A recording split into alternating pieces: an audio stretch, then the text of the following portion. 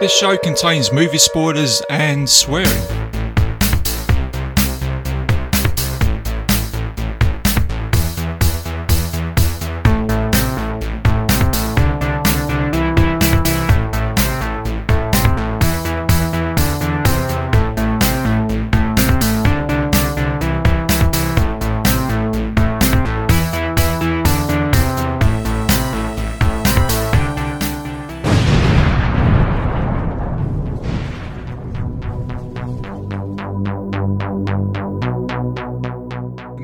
I almost kind of know what I'm doing here a little bit with this. He knows what he's doing. I'm sure he does, and it's fine. I'm just pushing It buttons. took nearly an hour for me to get set up when I recorded with Dan and Gav last time, thanks for tech issues. Right. Don't worry about it.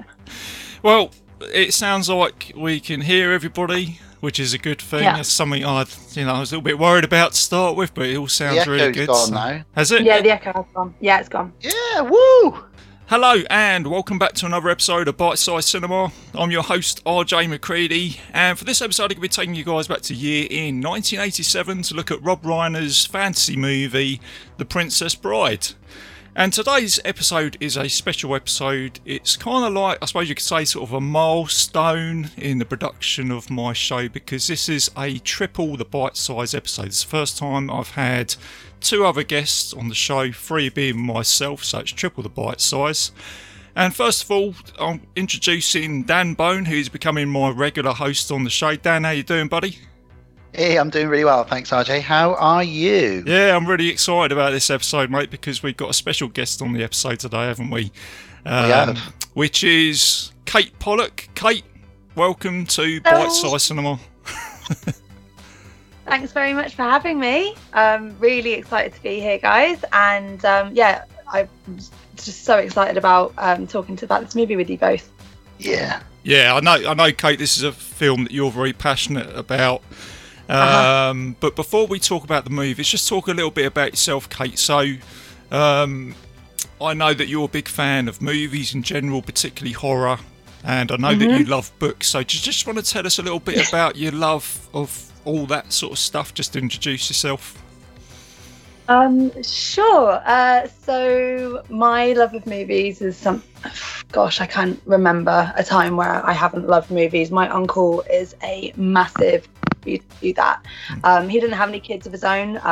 He didn't really want any kids of his own, but he was quite happy to sort of feed everything movie wise and pop culture wise into me. And he was a big kind of B movie horror fan and monster movies and stuff. So much to my mum's chagrin, he got me onto those kinds of things at a really young age. And we would watch things like The Thing and Jurassic Park and The Blob and all this kind of stuff. And Star Wars was a big thing. We'd get ice cream or we'd go to Asda, and there are other stores available. But we'd go to the big sort of supermarket in England and just get one of those massive trolleys and just fill it with junk food. And I'd go visit him for the week on half term, and we would just watch movies all week long, and I would come back completely hyped up again, much to my friend. Well, it's all kind of to blame on him, and that's just only sort of grown as I've grown up, and I did film studies at college, and I've just always had like a passion for it. And books, I guess, have kind of tied in with that. Just general, like a love of storytelling, a love of adventure, a love of just sharing experiences, talking about it with other people, and storytelling is obviously very much about that. It's how books originally stemmed, was stories around the campfire and things. So all of that is just my absolute passion. And and it's quite cool because obviously The Princess Bride was based on a book, and which I have read a while ago, so I don't remember overly, except that I really enjoyed it. But The Princess Bride, again, this was something that my uncle and I watched when I was very young, and I just got completely swept away. And I'll probably talk, like mention odd bits here and there that I remember, like my first kind of memories of this film as we talk about it. But yeah, that's sort of a bit about me and my love of movies and books. Well, you just described my perfect day off there, Kate, along the way, where you just said The Blob, The Thing, Star Wars, loads of ice cream. I think Dan's got the similar sort of story. You've mentioned this before, where we can, I think it's a touch of nostalgia because it's escapism with these films, and if you just feel like getting away, you can put a film like this on and it does take you to that other place, doesn't it? It does. Takes you to a good point in your life. Not that you're not in a good point now, but it takes you to a point where you were much more innocent, probably, and and life was just full of, like Kate said, full of ice cream and films. Simpler and there was nothing better. Simpler times, not necessarily better, just simpler. Yeah, and I love it, and I love the fact you said you like reading books as well, because that is igniting your imagination, isn't it, as well? Yeah. It's you get a good book and you can pitch those characters in your head as well, can't you? Do you know what I mean? And all what's going on. Yeah. So it's all about imagination and escapism, which is great, and that's why all three of us are here today, isn't it? You know what I mean? We've all got the same passion, and that's why we want to talk about these movies. So, and Dan, I know you're the same, mate, aren't you? You said before, I think it was your dad that introduced you to the love of horror, wasn't it? You and your dad watched these films. Yeah, it was The Thing. I think I said the first proper horror movie I watched was Dad started letting me watch those Bruce Lee movies, and when he could see I could handle the kind of violence and stuff, he was like, "Do you want to watch?"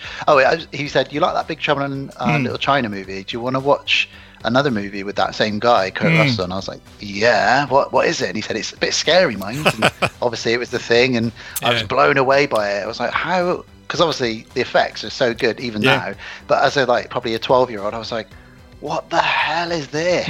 I was fascinated. It's funny, Dan, you say Low Pan, because I felt like Low Pan 5 minutes ago when I was firing up Skype and the three of us are talking. I was like, it's working.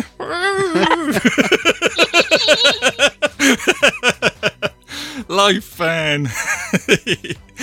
You've already got your John Carpenter. So for those of you listening and playing along with the drinking game, take a shot every time RJ manages to sneak in a John Carpenter reference. There's been 2 or 3 already, so there you go. Add one for me anytime I make a Buffy reference.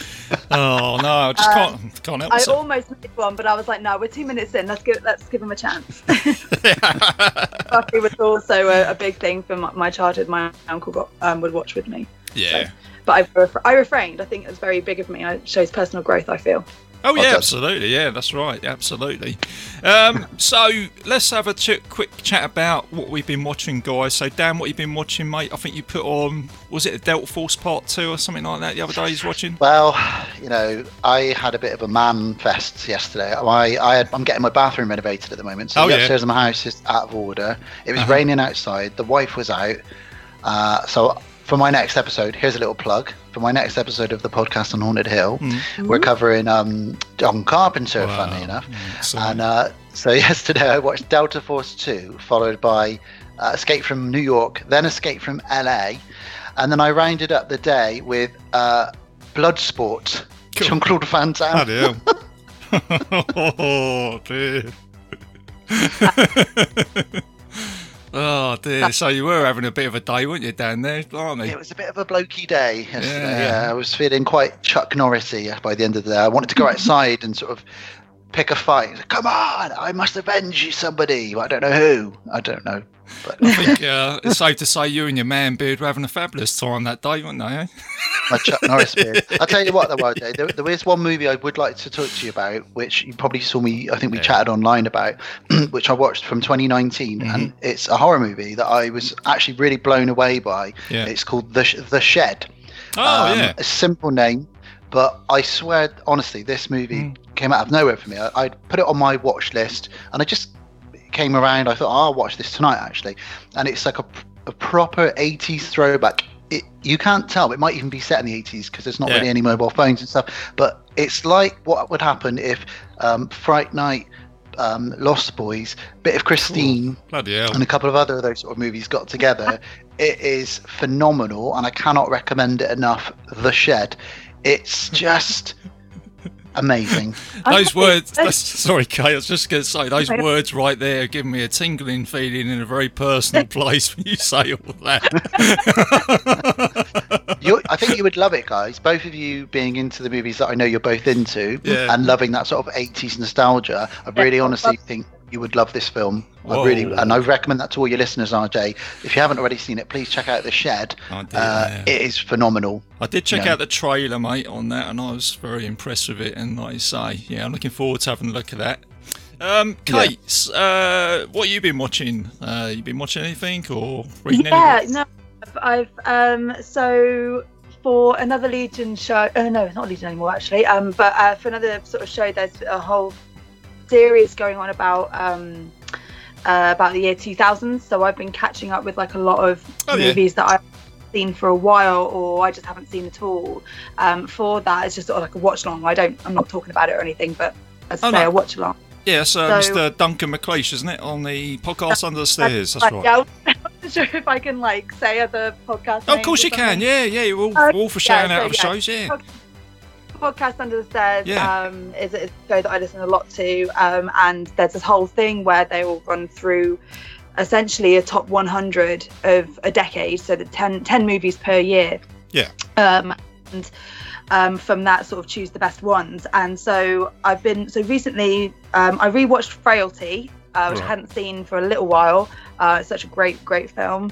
And then some new ones that I just hadn't seen at all was the original The Grudge, the Ju-on The Grudge. Yeah. Oh yeah. And also I had never seen, and Dan, actually, in fact, RJ as well, you know a bit about this, I think. I watched for the first time, which if anyone knows me is a bit of a big deal, House of a Thousand Corpses. Oh wow. Right, okay. I've never watched it. For those who don't know, the majority of my life, up until only about a year or two ago, I've had a crippling phobia of clowns. But last couple of years, mainly because I wanted to watch the new It at the cinema, which Dan, the second one, I was able to get for the second one, and Dan very nicely accompanied me, and we had a great time. That was good. But yeah, I took some hypnotherapy, and I just put it to bed because it was just getting to a point, especially with being a horror fan, that this is getting silly now. Yeah. So I did what I could, and it seems to be working because I got through that film and I really enjoyed it. Oh, I'm glad you enjoyed it. It's a good one. It's probably my favourite Rob Zombie movie, really, out of all of them. It's a fantastic film. Really, real good throwback. That's a bit of a 70s throwback, really, that one, isn't it? Yeah, it was, very kind of grimy Texas Chainsaw vibes, 100%. And I knew sort of going in that was what it was going to be. Like, I wasn't completely ignorant of the film. I hadn't gotten the guts to watch it myself. But now I've watched that. So I haven't seen any other Rob Zombie movies apart from his Halloween movies, which I know people get a lot of hate, but I don't actually mind them too much. But yeah, now I'm going to be going through and watching Devil's Rejects and all that kind of stuff that I hadn't really worried about watching before. So that's kind of fun. So yes, I've just been doing a few bits and bobs like that and things, and obviously watching movies. But I'm a mum, and I'm a key worker. And I don't get a lot of time to watch as many movies as I would ideally like, but I'm getting there. I'm getting a few in.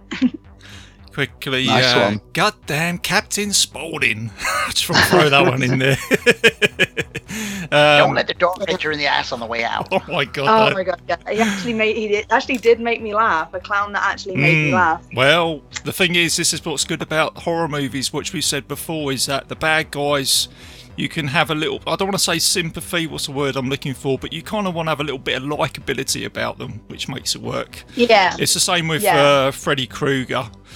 You know, the guy's a murderer, but he had this thing where he became like a bit of an anti-hero in the 80s. And I think we mentioned this before, Dan, haven't we, with like Jerry Dandridge from Friday Night, where if you can sort of, there's a little bit of likability about the bad guys, which kind of makes the movie work in a way. And I think Captain Spaulding is one of those guys. So, and somebody like Norman Bates as well. Yeah. If you want to push it even further, you actually feel genuinely sorry for him, and you kind of want Norman Bates to get away with it.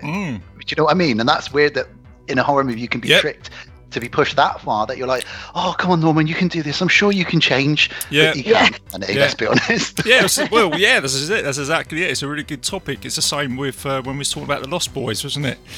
With Kiefer Sutherland's characters, you know what I mean? So cool, you're almost kind of rooting for him in a funny sort of way. You're not, but it's just, you're sort of on the fence. But I think villains I think the best villains are the ones where they're meaty, do you know what I mean? Like, they're not necessarily like got loads of backstory or anything, but they're just they're more than just a two-dimensional character.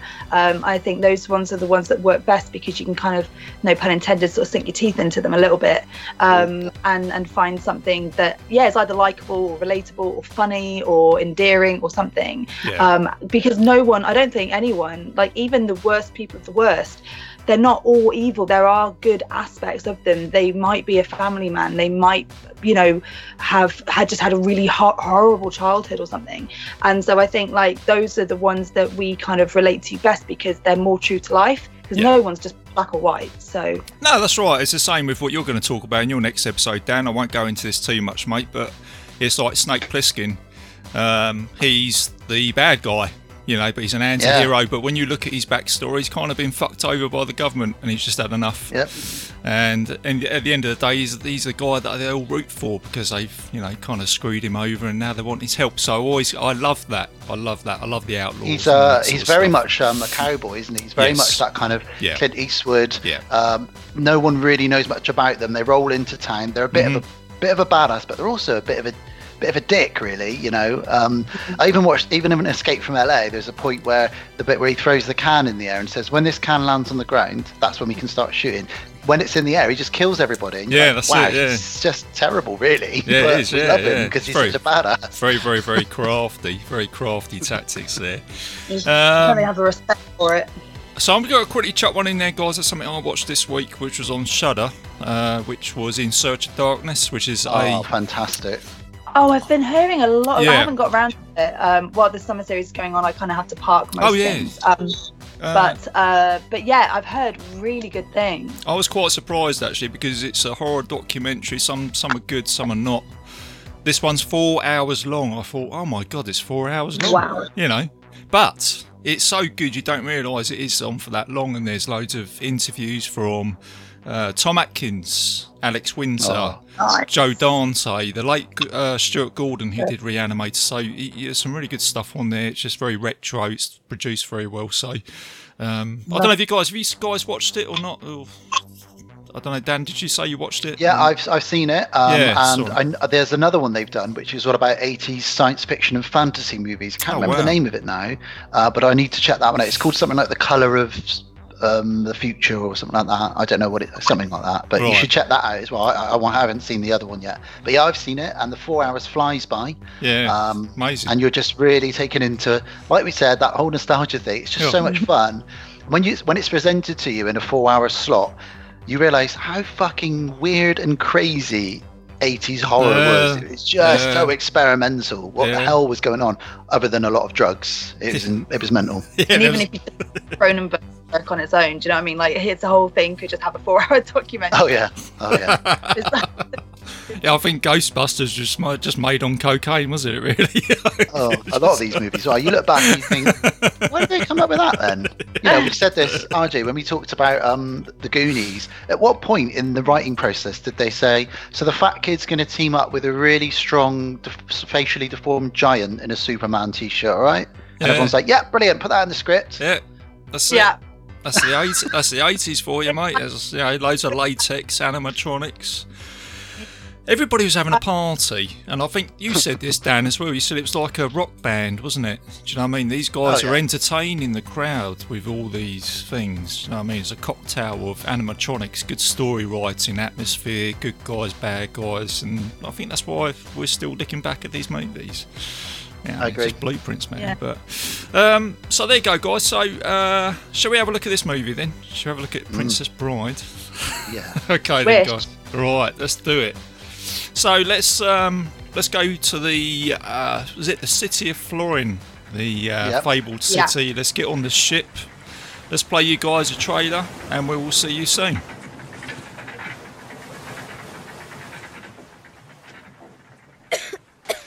I brought you a special present. What is it? A book? This is a special book. It was the book my father used to read to me when I was sick, and I used to read it to your father. And today, I'm going to read it to you. I'll try and stay awake. Wesley had no money for marriage, so he packed his few belongings and left the farm to seek his fortune across the sea. The before the land gave Humperdinck the right to choose his bride. The fabric will make the prince suspect the Gildarians have abducted his love. You never say anything about killing anyone. I just happened to look behind us and something is there. He's obviously seen us with the princess and must therefore die. Pick up one of those rocks, get behind the boulder. The minute his head is in view, hit it with the rock! I was not a sportsman. I've got my country's 500th anniversary to plan, my wedding to arrange, my wife to murder. I'm swamped.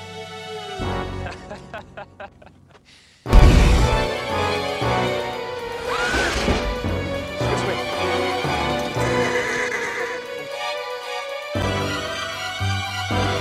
Jesus, Grandpa, what did you read me this thing for? Well, who says life is fair? Where is that written?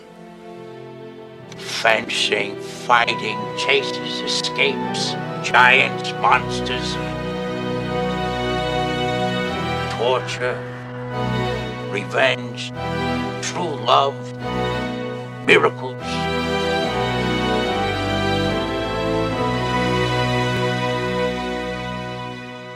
Look, I'm retired. I might kill whoever you wanted me to miracle. He's already dead. I'll take a look. Bring him in.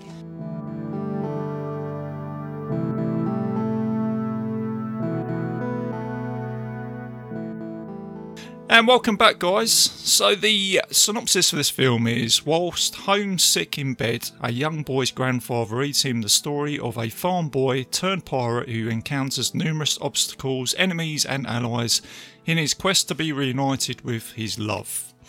It came out in 1987, it's a PG, and it's got a runtime of 98 minutes. So, Kate, because you love this movie, do you want to start us off? First thing I'm going to ask you is, when did you first watch this film? I can't remember when I first watched this film. I think I must have been about 6 or 7, something maybe. It came out the year before I was born. Yeah. So it wasn't one of those ones where I went to the cinema or couldn't wait for it to come out on VHS or anything like that. I think I probably started watching it when it was in like the height of its sort of renaissance, because I know that when it was first released, it made fine money, it made money back and a little bit extra, but it wasn't like the hit that they thought it was going to be. Apparently, it came out the same weekend as Fatal Attraction. Mm-hmm. Which was obviously like a massive success, and I think the marketing for The Princess Bride had a bit of an issue with how to market it, because it's like, is it an adventure, is it an adult movie, is it a kids movie, is it comedy, is it a romance? And so as a result, it kind of just sort of slipped off the radar for a lot of people, and this was like obviously before the internet or anything like that.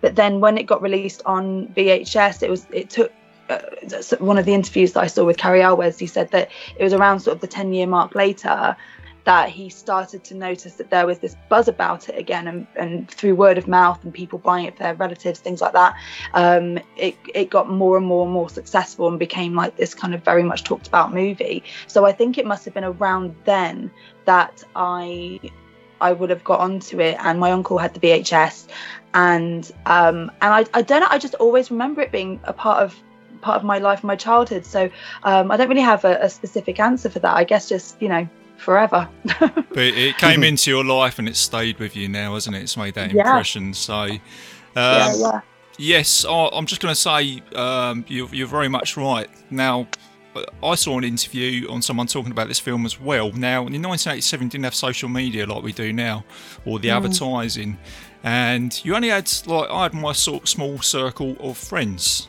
which spoke about other movies such as Neverending Story, Labyrinth, and all those sorts of movies. Now, the thing is, The Princess Bride could easily escape somewhere else, do you know what I mean? Because you just said 1987, Dan, you'll probably agree with me on this. Look at all the other films that came out at that time. The Lost Boys, The Gates. It was one of the best years for cinema, wasn't it? 87. So you think of all the other films that came out. This film didn't do too bad, making 30 million on, I think, that's a $16 million budget. So that's pretty good. Yeah. And then all I will say here is that I remember the VHS store. I think you do as well, Dan. And I think they marketed these films even better than they did at the cinema. Because I went into the VHS store. Now, I remember this film coming out, and The Princess Bride was all over the place. Posters everywhere. And it's a really good poster, and I thought it's magical, it's amazing. I was completely sold. And I think that's why these films did a lot better on VHS than they did at the cinema. Do you know what I mean? Because people were seeing, walking past these shops and going in, and it was easy to go and rent and stuff like that. But Dan, when do you remember this film, mate? Because I know this is a big movie for you, isn't it? I know it's a film that you adore. Yeah, it's actually my number one film, my favourite film of all time, which is strange because I'm a horror fan. But yeah, it's like totally like it, and part of that is it's my family's like favourite film. My family are very into film, as you can probably imagine, and Sundays quite often were about us renting a movie or two and sitting as a family together and watching it. And I remember once my mum just took a chance. She'd popped out to get something in the shop. The local shop also rented videos, and she came back with this. And I initially felt the same as Fred Savage when she came to me said, "Oh, I've rented this." I was probably about 10. Yeah. And she said, "I've got this, The Princess Bride," and I thought, that sounds like a girl's film, when you're 10. And I just thought, I'm probably not going to enjoy this. But we sat down as a family and all absolutely loved it. Yeah. I think we watched it again that weekend and it became something we rented very regularly until I think my dad or somebody bought it from the old Woolworths back in the day. Good old Woolworths. Good old Woolworths. And honestly, just has become, we quote this all day long to each other, me and my family. And I probably would watch this film an average of about 3 times a year. Wow. Yeah. I just cannot get enough of it. I've been known to finish the movie and put it back on again. I've been known to watch it and not say anything. I've been known to watch it with people and we all take it in turns to quote in time with what's been said. I can do so much with this film. There's so much to it, and it's that story within a story as well, the wraparound with the grandson. And then Kate, you mentioned the book. I only really bought the book about 5 years ago and read it, and the book is slightly different because it's told as a straight story. There's no wraparound, but the book's great as well. But what a clever idea to do a story that's been told to a sick grandson by his grandfather. There's just so many levels and elements, and ultimately, and I am going on a bit, but this is the last thing. Ultimately, this film is just a huge amount of fun. It's really funny as well, and everybody in it brings their absolute A game. Rob Reiner included. Everybody brings absolutely everything to the table. And that's it. I love it. 10 out of 10 for me. Yeah, boom, love it. I get that, Dan. Sorry, Kate. Sorry, can you carry on, Kate? I literally was just saying I totally agree with what Dan was saying. That was it. Oh yeah, no. I was going to say I get it even more now as an adult. This film in 2020 because I watched it obviously for the show with my daughter. Megan, and she hadn't seen this film before, and I was watching it, I was thinking, oh my god, this is so funny, it's so well written. I know we're going to get into this later on, but it's when Inigo is talking on the ship, and the dude who says inconceivable a lot, he's saying there's no way anybody's following us, absolutely not, and then Inigo's going, yeah, okay, and he goes, no way, absolutely not, and then he goes, but why do you ask? And Inigo goes, well, it's just that I look behind me and there's a ship following us. And I'm just thinking, that's just hilarious. Do you know what I mean? And then he says, I wonder if he's using the same wind as us. Yeah.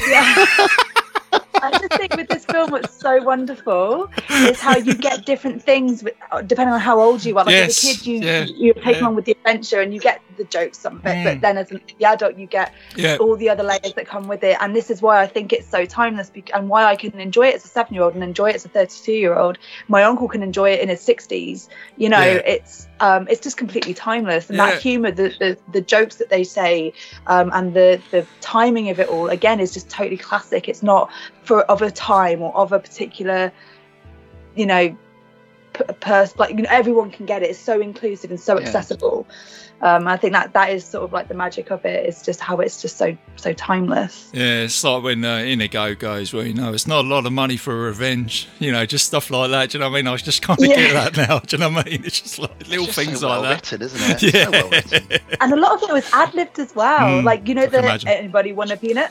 That was like on the day and stuff. And that's just like one of the most classic lines. That's actually one of my favourite lines, and I don't know why, but it just cracks me up. And I'll say it as well. Like if I'm like sharing, regardless of whether it's peanuts or not, it's popcorn. Like, anybody want a peanut? Yeah, that's it. Yeah. But that's the magic of these films, isn't it? Because they connect with you in those sort of ways, and you can use those on a day-to-day basis. Some people might not understand what you're saying, but then all of a sudden someone might. Do you know what I mean? Out of the crowd, someone goes, "Oh yeah, you watch Princess Bride." You go, "Hey, there goes a Princess Bride fan right there," which is cool. So the other thing you mentioned quickly here, we've got the director for this film, which is Rob Reiner.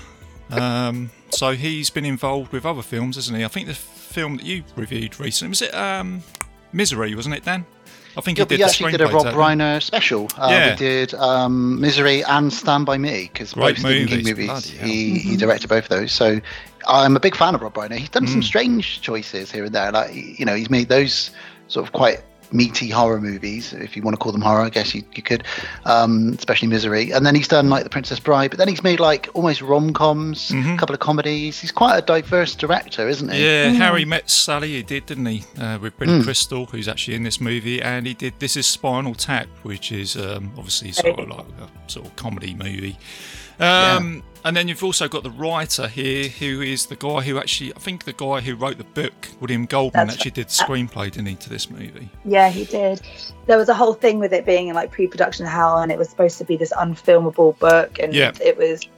And in the end, it was up for sale, and he bought it back. He bought back his rights, and he was just like, he just felt so disheartened by it, just all these projects and all these directors being attached to it just falling through. And then I think it was I don't know, what was it? One of you guys probably be able to tell me, but it was when it, like, Rob Reiner sort of, I think he contacted him, and he sort of, when he picked it up, and I think initially he was a little bit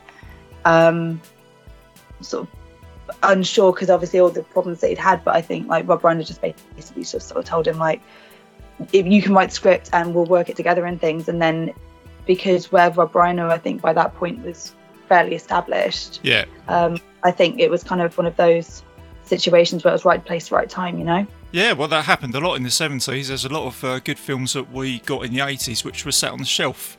One of those, Dan being Escape from New York, I brought that up twice now, sorry. But that was sat on the shelf in the early 70s. So it was a common thing. But William Goldman, he was actually involved in Butch Cassidy and the Sundance Kid. And he did A Bridge Too Far, which is a classic war movie. And he did Marathon Man, which is that sort of thriller movie from the 70s. Is that Dustin Hoffman? Yes, it's that one where he has his bit of a spoiler here, where he has his teeth pulled out. Which is quite a horrible scene, but there you go. So it's so that's the thing with these movies. There's so many people attached to it with so many different sort of talents. And the other thing I was going to say, when I watched this, I thought, where it was made in the 70s, I could have seen Terry Gilliam pick this movie up as well. Director of Time Bandits. Baron Munchausen. So I'm thinking, it'd if it be was quite a different film, though. I think it'd probably be a bit darker. Oh, you would have had John Cleese in here, wouldn't you? And people like that. So I wouldn't take anything away from Rob Reiner, but I'm just saying you could have seen other directors. I certainly could have seen Mel Brooks, the guy from Spaceballs. He was friends with Mel Brooks, wasn't he? He was like good mates with him. So he's probably definitely got a bit of influence. I do always get a Mel Brooks vibe from this film. Yeah. It's got a very tongue-in-cheek. It knows it's a fairy tale, and the characters seem to know that they're in a fairy tale. You know, and they're used to these strange things happening and fantasy things happening. You know, Princess Buttercup. I mean, if there's a woman called Princess Buttercup, you know you're in a fairy tale. Do you know what I mean? Yeah, that's right. I mean, this film could have been Spaceballs, couldn't it? In a sort of fairy tale. So John Candy, Bill Pullman, possibly Rick Moranis. I'm sure he was waiting for that phone call, just to shout out "Inconceivable." John Candy as Fezzik, the giant. I'm thinking about him. Saying, anybody want a peanut? I'm selling some shower curtain rings. Just God, you could chuck Steve Martin in there as Inigo, couldn't you, or something like that? God, we go off on these tangents, don't we? But it could have Danny been possible. DeVito could be what's his name? Vincini. Yeah, that's right. That he was the original cast. He was not the original cast, but that's who who Rob Reiner wanted for him. Really? Yeah, that's who. And that's wow. It actually gave Wallace Shawn like a massive complex though. Like during the Battle of Wits scene, he was like sweating, and it was only years later he was so worried that if he didn't do it like he imagined that Danny DeVito would have done, he was going to get fired because Rob Reiner wanted Danny DeVito, and he just got this whole complex about him where he just really wasn't very sure of himself, bless him. And then but I think he's like spoke to Rob Reiner, and he was just sort of saying that he was doubting himself a little bit, and Rob Reiner said no you, because he was like, I'm not even Italian, I'm like Jewish from New York kind of thing. And he was like, no you sound exactly like Bassini sounds, like you're fine kind of thing. but for the whole scene of the Battle of Wits, like you can kind of see that he's sweating a bit, and that was because he was just so nervous.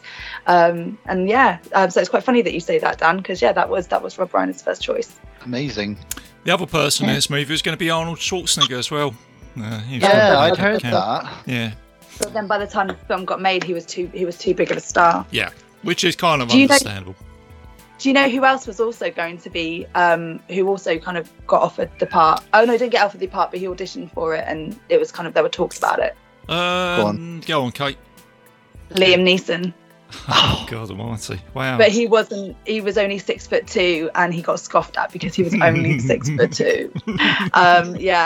So I can't imagine Liam Neeson being Fezzik. I'm sorry, I love Liam Neeson, love him, but I can't imagine that. My name is Liam.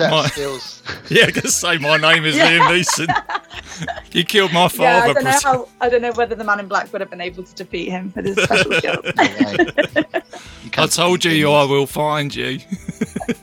Oh my God, yeah, he would find Buttercup in a second, wouldn't he? Yeah, this is it, yeah. Oh my God, yeah.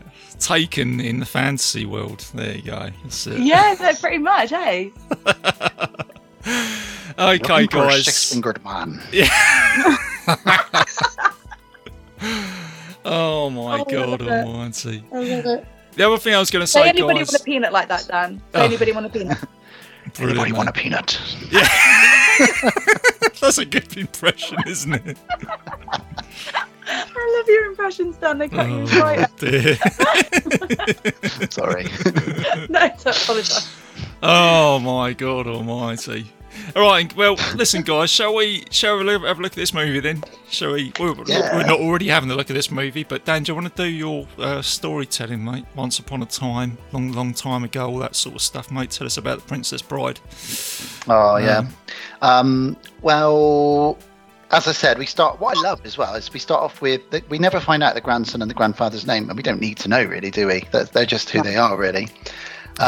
We start off in my bedroom from the 80s, pretty much. Right, yeah.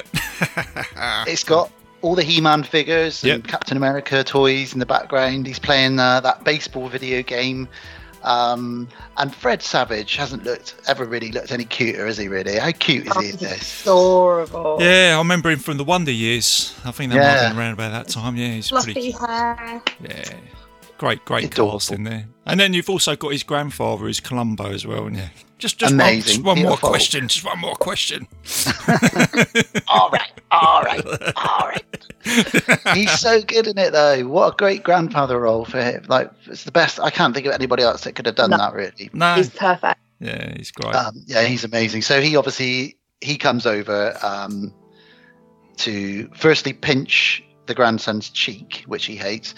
And then he's like, I'm going to entertain you because you're off school sick. And he's like, I'm going to read you this book. And much like me, when my mum brought home this video called The Princess Bride, he says, this doesn't sound like it's up my alley. Is it got sports in it? Yep. And Granddad's like, are you kidding? It's got fencing. And he's like, it's got fencing, pirates, revenge, true love, da-da-da-da. And at the end, he's like, true love? I'll try and stay awake. Yeah, I know, it's such sass. But what I really like is this like little dynamic that they have where, you've got the grandfather and the grandson, like, generations apart, and the grandson's giving him sass, but like, the old timer, the grandfather, he knows, he's like, oh yeah, he gives it back. And they're both quite sassy. It's like he knows what young boys are like, it's all right kind of thing. But I love that because it kind of happens a lot all the way through, and it's just this really nice additional kind of little bit that they don't need to put in, but it just adds to that. and it adds throughout the movie actually, because we pop back to them throughout the film, don't we? And there's bits where like Fred Savage will be quite stressed about something, or quite bored about something, or Columbo will reread a bit by mistake, you know. And Fred Savage is like guessing. Like there's one point, one of my favorite bits is where he guesses like, I knew he wasn't dead, and he's like, yeah, you're very smart. You're very smart. And it's so natural, isn't it? Like, you know, you would sort of reread a bit, and oh no, you've gone back too far, Granddad, and all of this, and it's just, as I say, it's not like needed to propel the story at all in terms of those little things, but it adds so much warmth to it. Yeah, and the other thing is, the clever thing is, like you said, Dan, is how I watched this when I was 10 years old. And I think, Dan, you said this earlier. I thought The Princess Bride, am I going to like this film? Yeah. Do you know what I mean? Compared to the other films I was watching. So it's quite clever seeing a character on screen which you can relate to, being sort of Fred Savage there. So that's quite cool. And it's pretty cool having a grandfather like Columbo as well. Scratching his head. It really is. Can we also talk about his entrance? It's just kind of, hey! Oh, yeah, that's it. Yeah.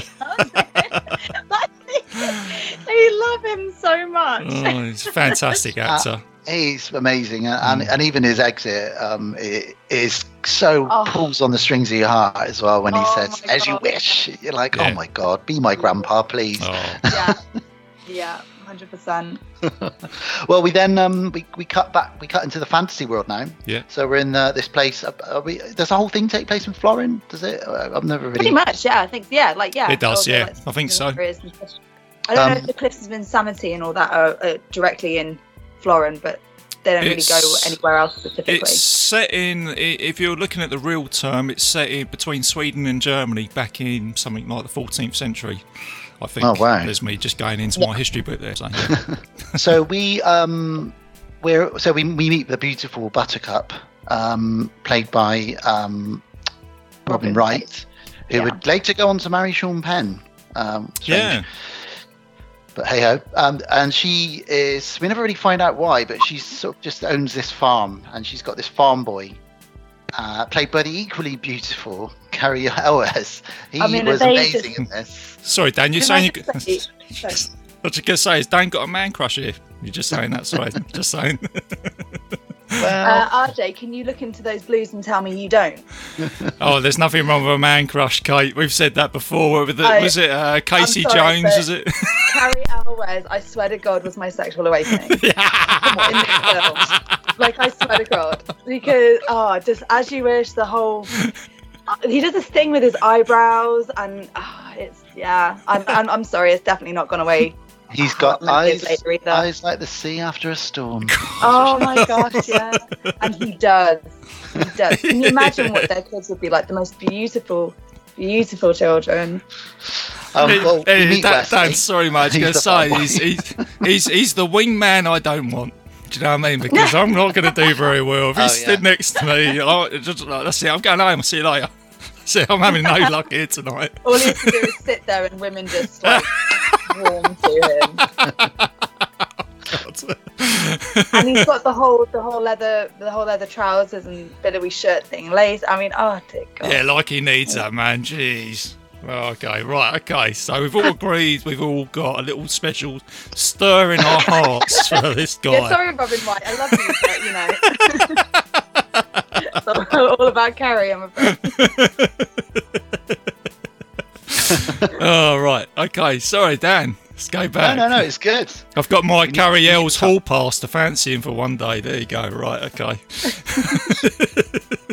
So he is the farm boy on her farm, and as we hear from the narration, he does everything for her. She's quite spoiled. You get the feeling, but every time he does something for her, he says the classic words "as you wish," and she soon realizes that, or after a while realizes that "as you wish" actually means "I love you," and she realizes she loves him too. So they fall in love, and they have this amazing love thing going on. But all of a sudden he's like, well, I need to make us some money, love, so I'm gonna go off and make my fortune and come back to you. So off he goes, and that's gonna go and be a pirate. Can I just say this line that I have written out here? It's just so like, there's a bit where she's so upset because he's going, obviously, and then she says, what if you don't come back or something, and he goes, I will always come for you. This is true love. Do you think this happens every day?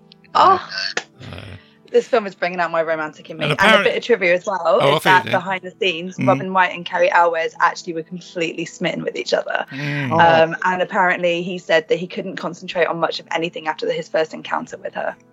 Wow. And on the final scene, when they do the greatest kiss in history or whatever, it was the last thing that they were shooting, and apparently they kept making up fake reasons to do the take again and again and again and again and again. Brilliant. Yeah. Love it. That's the least bit of acting in the movie, I guess, is it? Yeah. So I'll probably pop up with little trivia bits like that. I hope that's okay. Kate, and what I far love, away. talking of kissing, is Fred Savage says, is this a kissing book? This is the bit where he sort of says, hang on a minute. Yeah, that's what he's saying. It's a tingle. And we find straight away that he's been kidnapped by Dread Pirate Roberts. Yeah, that's right. The news reaches her through some pigeon or something, I guess, back then. Yeah, and murdered. Yeah, and murdered. And what does Fred Savage say? Kidnapped by pirates is good. He's sort of like, oh, that's good.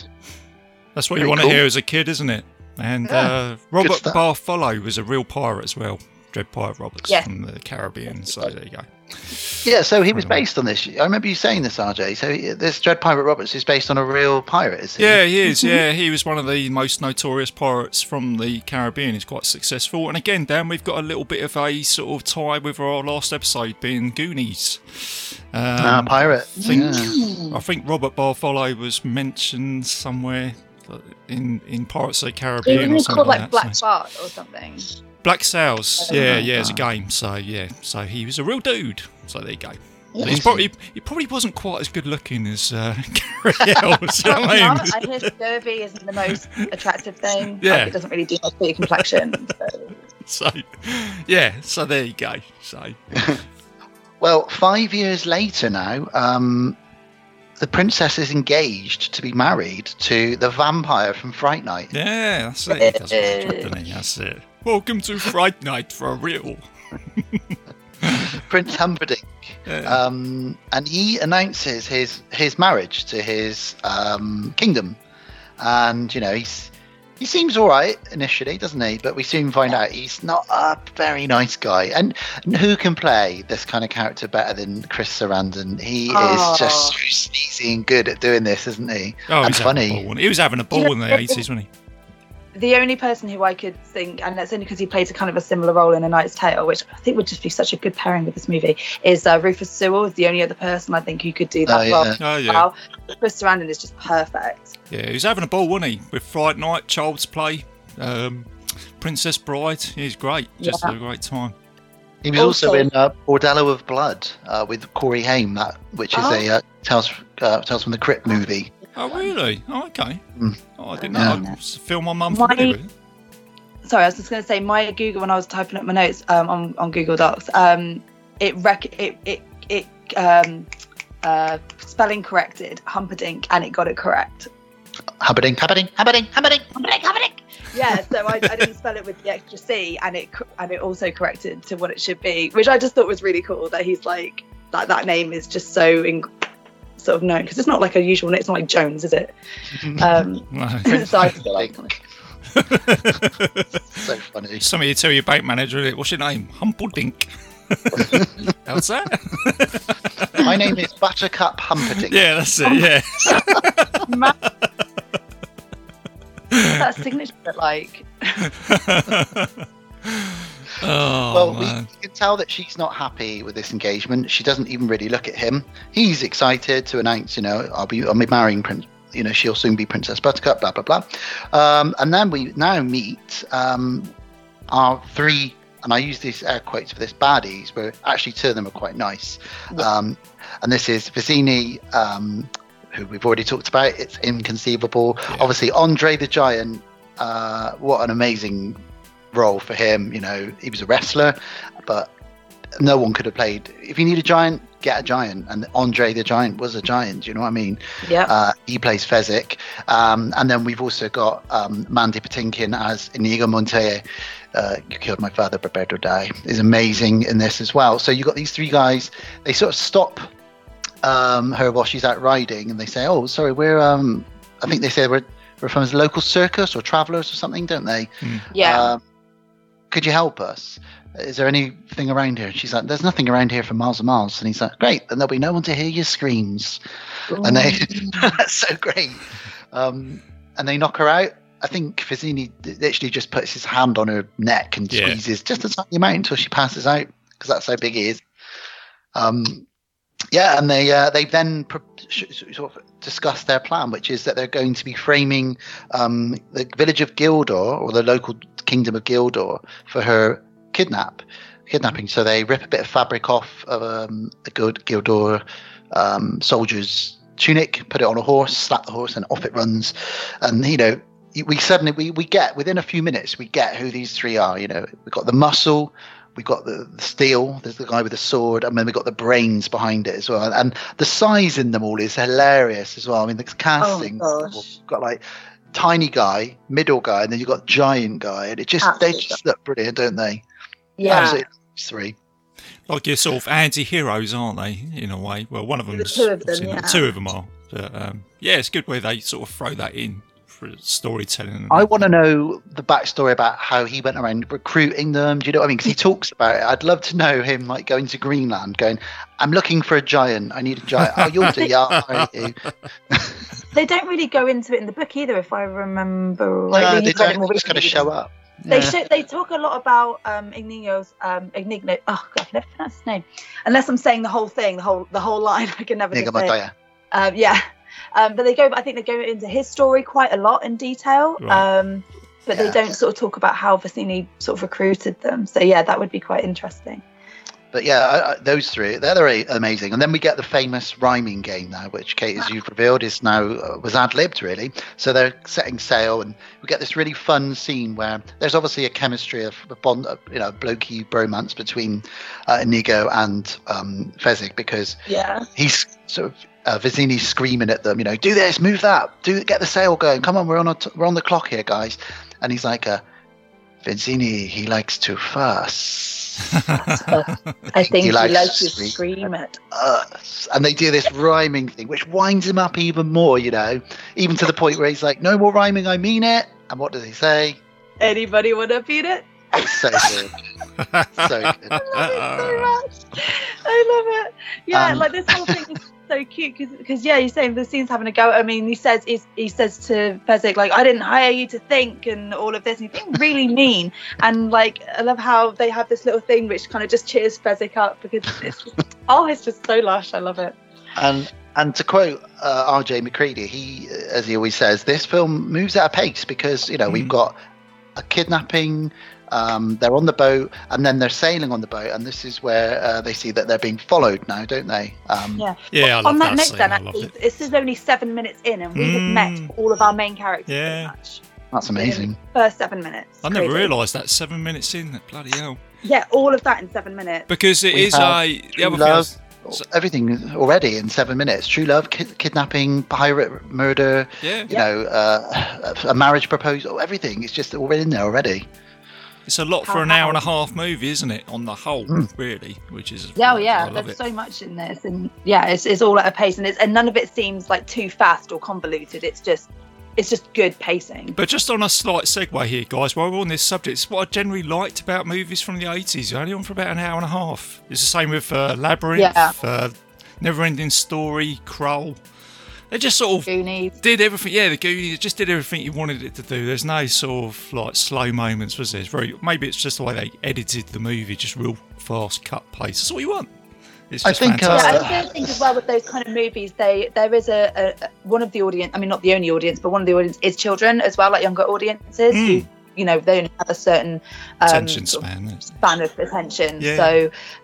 So I think there was that with it as well, but it works, and you don't need anything extra. The audience isn't stupid. They can put bits together if they need to, and those. I always really love it when I'm about to watch a film, and sometimes I'll check the runtime and it's like 85 minutes. I think, Oh, that's brilliant. I can do that. I can sit down for 85 minutes. Yeah, as a parent, that is gold to me. Yeah. Like, if a movie's an hour and a half or less, I'm like, yep, let's do this. Like that 4-hour documentary, I'm going to be honest, I'm probably not going to get to watch that for a good 2 more years, at least not in one go. I'll earmark that one. Well, Vizzini says a little snippet of information here. He says it's probably a local fisherman out for a night cruise through eel-infested waters. So we find out that these eels, they're called the shrieking eels, and she takes this as an opportunity because there's no way that anyone could be following them, but this boat is catching up with them.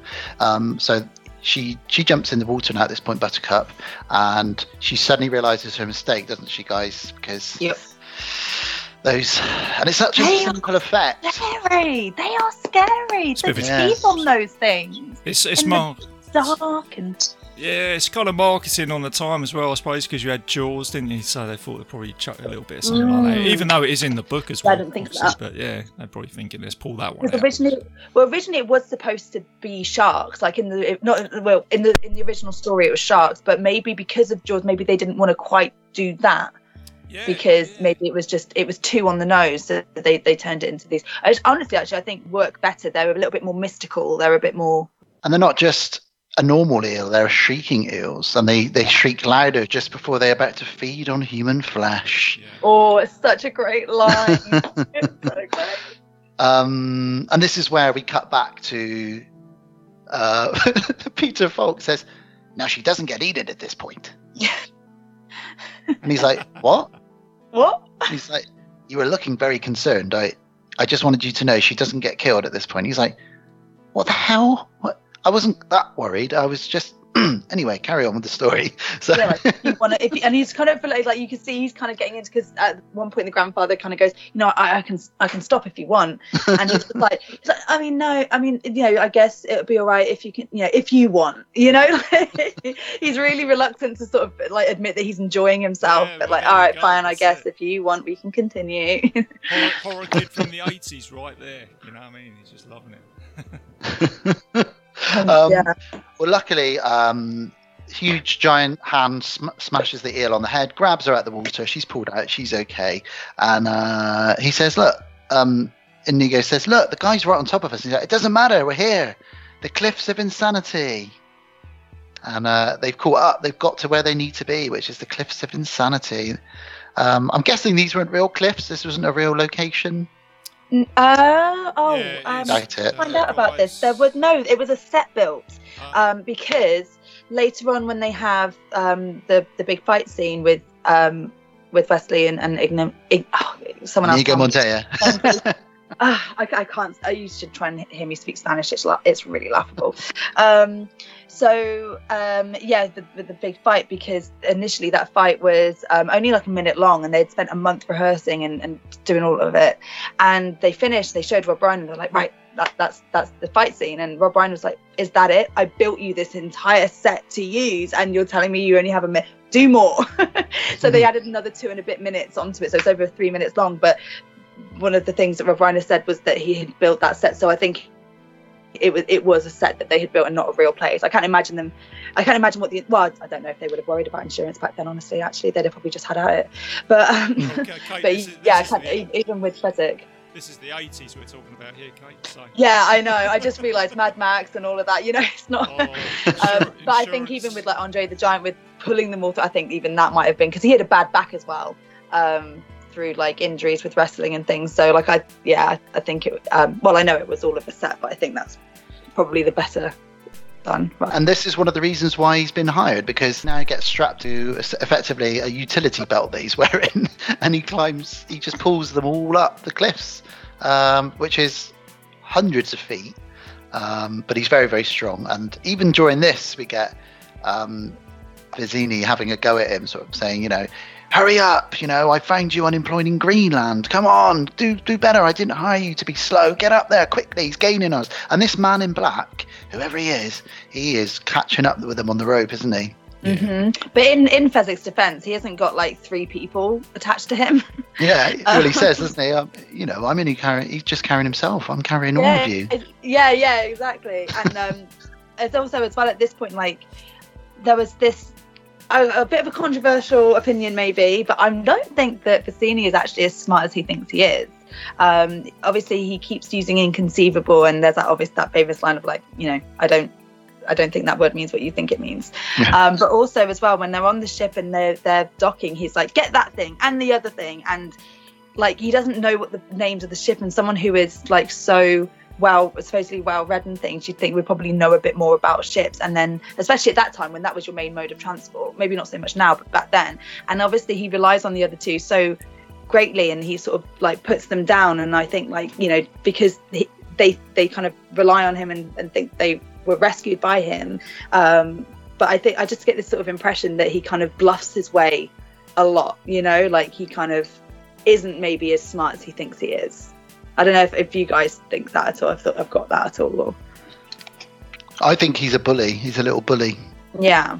I think like you just said there, Dan, I think with bullies they do that type of thing, don't they, where they try to sort of almost charm their way out of these situations. So I think, Kate, what you just said there, I think you're quite spot on with that. That's how he's coming across.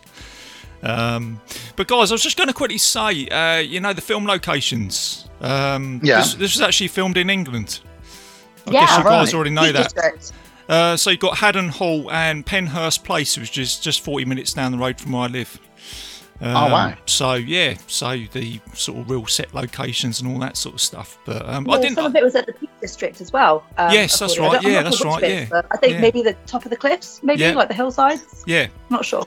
But I didn't realise, Kate, that the cliffs were made up. I didn't know about that. So that's so good, amazing. right? Yeah, I thought that was great. Yeah, it's testament. The set pieces in this, the whole thing, like whether they're like on site somewhere or in a studio or what, they're all just so gorgeous. Like any one of those things you could create into a still and like just put up on your wall, you know, like. I was just thinking that'd be a great prop, wouldn't it? What have you bought? Well, I've just bought the cliff to Princess Bride. In my garden. It's in my garden. Yeah, put some sanity out back. Yeah. There we go. The neighbours love it. Yeah. Well, the guys have got to change their plan here because this mysterious guy following them is changing their plans. Immediately, he says to Inigo, he says, look, you stay here. When he gets to the top, because they cut the rope, but he still carries on climbing even without a rope. And he's like, who is this guy? He's like, I don't know, but it doesn't matter. When he gets to the top, kill him. I'm going to run off with Andre the Giant and Buttercup. You catch up with us when you've dispatched him. And he says, I have to use my left hand. And he's like, oh, you know, we're pushed for time. And he's like, come on. If I use my right hand, it'll be over too quickly. Yeah. Whoa, yeah. No, yeah. What are you thinking? Because that sounds dodgy. Well, yeah. I just forgot that. Oh my god. Yeah, well, you know. And we get a really lovely bit of storytelling now from Mandy Patinkin. So he lets him, you know, he helps him up to the top, and he's like, I swear on my father's grave, you know, I won't do anything until you come to the top. So he says, no, rest. So he's a gentleman. He's like, we don't have to fight straight away. Rest. And he pours out these big rocks out of his boot, and he says, thank you again. You know, and he says, this is where he sort of reveals to him, he studied, look at this sword. It was built by my father. My father was killed by a six-fingered man. He slashed me on my face, and I'm looking for him all my life. That's because he says, if you've got six fingers, he's like, do you begin all conversations this way? Yeah. This whole bit is actually called the Chatty Duel because of really? And how like gentlemanly they are. Yeah. He says, well, you seem like a nice fellow. I'd hate to have to kill you. And he's like, and you seem like a nice fellow. I hate to die. And should we begin? And they begin what, in my opinion, is the best sword fight on cinema screens. In the script, it's described as the greatest sword fight in modern times. And so I've got a bit of trivia here, if you don't mind me interrupting, Dan. No, please. Sorry. The training for this and the choreography was done by the same people who did all the choreography with lightsaber fights in Star Wars. Wow. Peter Diamond and Bob Anderson. And they'd also been at the Olympics, worked on James Bond and all kinds of stuff. Neither of the actors, Kerry or Mandy, had previous experience. with sword fighting, like a little bit of fencing, like as part of acting school apparently, but like that's it. And so they spent all of their spare time rehearsing, and it was just literally these like really intricate things, because Rob Reiner was like, this is all you. Like, I think the only thing that was a stunt double was the flips. Yeah, like the backflips and stuff. Yeah, that's it. Everything else, even the backflips for them, it was only that one bit off that bar. Oh, right, where wow. they throw the swords. Like, everything else was them.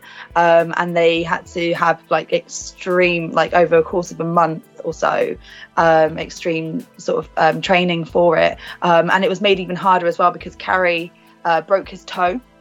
Oh no.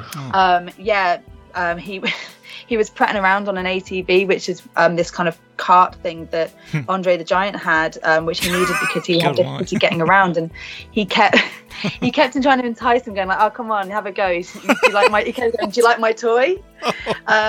And he's just like, yeah, it's very nice, Andre, but no, I'm good. And he's just like, and every day he comes to like, "Oh, come on, have a go. And he's literally on it. He goes on it less than 2 feet, and he flips the car over a rock and breaks his toe. And he didn't want Rob Reiner to find out because it was very early days, and he was like, no one tell him, it's fine. And the nurse on set was just like, "You need to go to hospital." And he's like, no, don't do it, just splint me. And she splinted, gave him a splint out of sticks that just happened to be around, and he just kind of hobbled, which is why there's a few scenes where like when they're in the fire swamp and things, like he's kind of hobbling a little bit, and why when he sits down just before he rolls down the hill, which luckily was a stunt man, not actually him having to do it, he has his leg outstretched because he can't put pressure on it being down.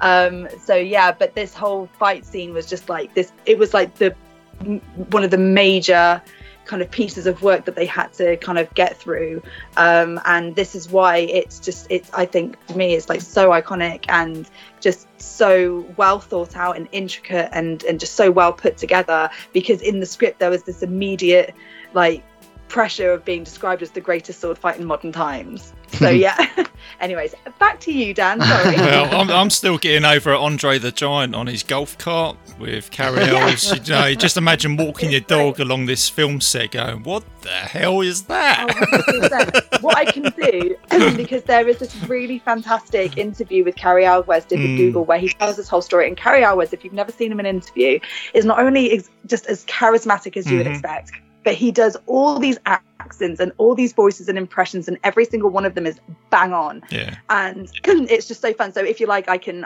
put the link onto the Bite Size page. Yeah, check it on there. For that video, because it's really, and it's all about the Princess Bride. It's all about behind the scenes and stuff, which is where I got a lot of my stories from. Amazing. Fantastic. It's great. Well, I think the reason the sword fight is so good is it's not just because it is a great sword fight with backflips and everything, but they're still talking to each other throughout. They're very impressed with each other's skills. And we get to a point where Inigo is being overpowered. And he says, why are you smiling? He says, because I know something you don't know. I am not left-handed. And this is where we get to see the real sword skills. But then we find out that also the man in black is right-handed as well. And then this steps it up even more. And they continue fighting. And there's little jibes at each other like, who are you? No one of consequence. And he's like, I must know. And he's like, get used to disappointment. And they're just like little bits at each other all the way through. And eventually he overpowers him, flips his sword out of his hand, and he says, kill me quickly. And he's like, I'd sooner destroy a stained glass window as an artist like yourself, but I can't have you following me. So he just clonks him on the back of the head with his hilt of his sword, and off he trots. So this man is seemingly undefeatable. And then before he goes though as well, he goes, please understand, I hold you in the highest respect. Even though the guy's knocked out, he still has respect for the guy enough to say so, even though he can't even hear him. What a gentleman. Yeah. Such a gentleman. Sorry. And then how does Vizzini know that he's defeated him? Does he see him coming? Him. That's right. They're just watching. It's like, why aren't you running? I know. Go. So yeah, they're just watching him from behind a rock. Because he says, "Oh, for God's sake, he's beaten Inigo. How's he done that?" Well, I'll tell you what.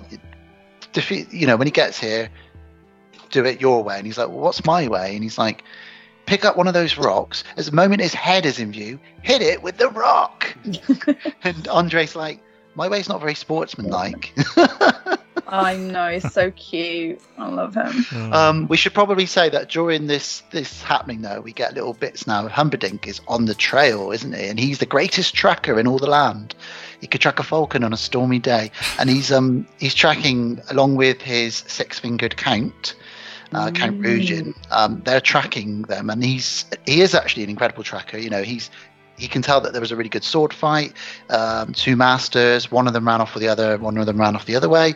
The loser is of no consequence. We must be on our toes. And he says, "Do you think this is a trap?" And he says, "I think everything's a trap. That's why I'm still alive." It's a great line. Great line. He has this sort of arrogance as well about him. Like, even though it's very well deserved in terms of he is as good as he thinks he is, there is this sort of arrogance which ultimately I think is this bit of his downfall. But he does it with a lot of charm as well, doesn't he, old Chris Sarandon, doesn't he? The same as all his other roles, isn't it? Like with the vampire and stuff like that. How can he not? No, that's it. It's just got a natural charm. Even when he's wearing that really thick net sweater in Fright Night in the nightclub, he's still charming, isn't he? Yeah, it's funny you brought that up, Dan. Do you know what I mean? That's another sort of man-crushy moment, isn't it? That sweater, though, really annoys me. I'm like, why are you wearing that in that nightclub, mate? Because it was the 80s. Man, the 80s, man. There you go. He pulls it off so well. And he's got a lot going on in his days, isn't he, Humperdinck? Does he come out with that line saying, "Oh, I've got a kingdom to take over, a bride to marry, someone to kill, someone to betray"?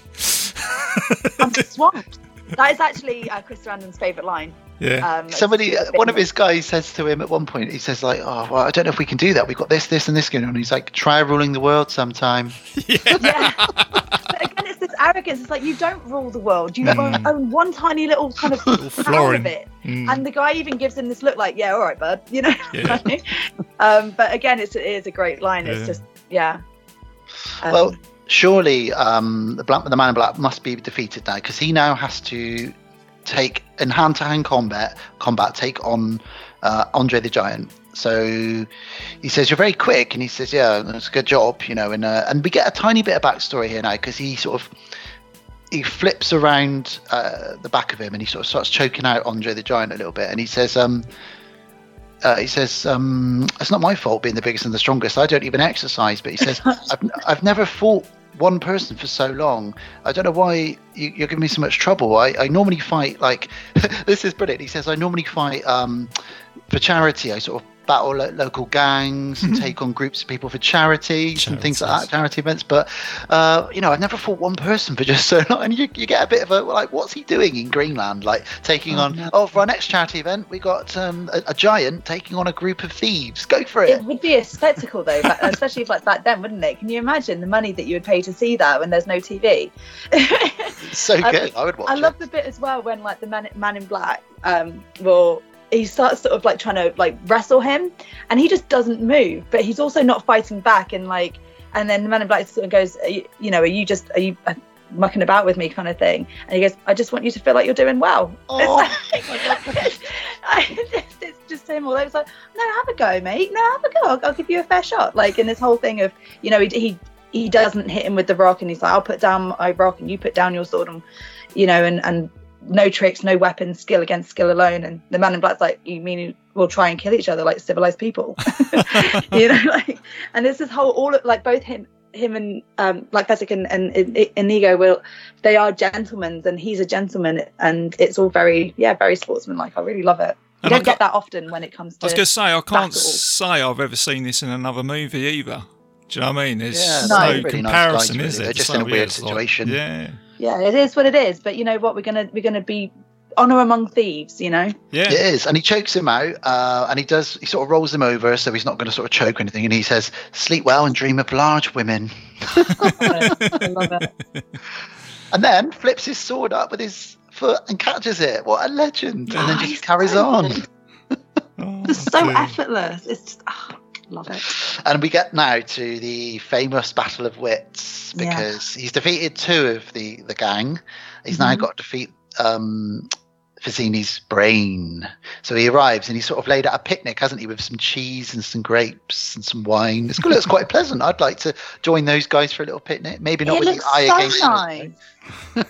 It looks so nice. I also want to because of what I don't understand as well a little, and this is only like a little nitpick thing, and it was only because I was watching it with like a reviewer's eye, but it's obviously it's the man in black who offers the challenge of the drinks.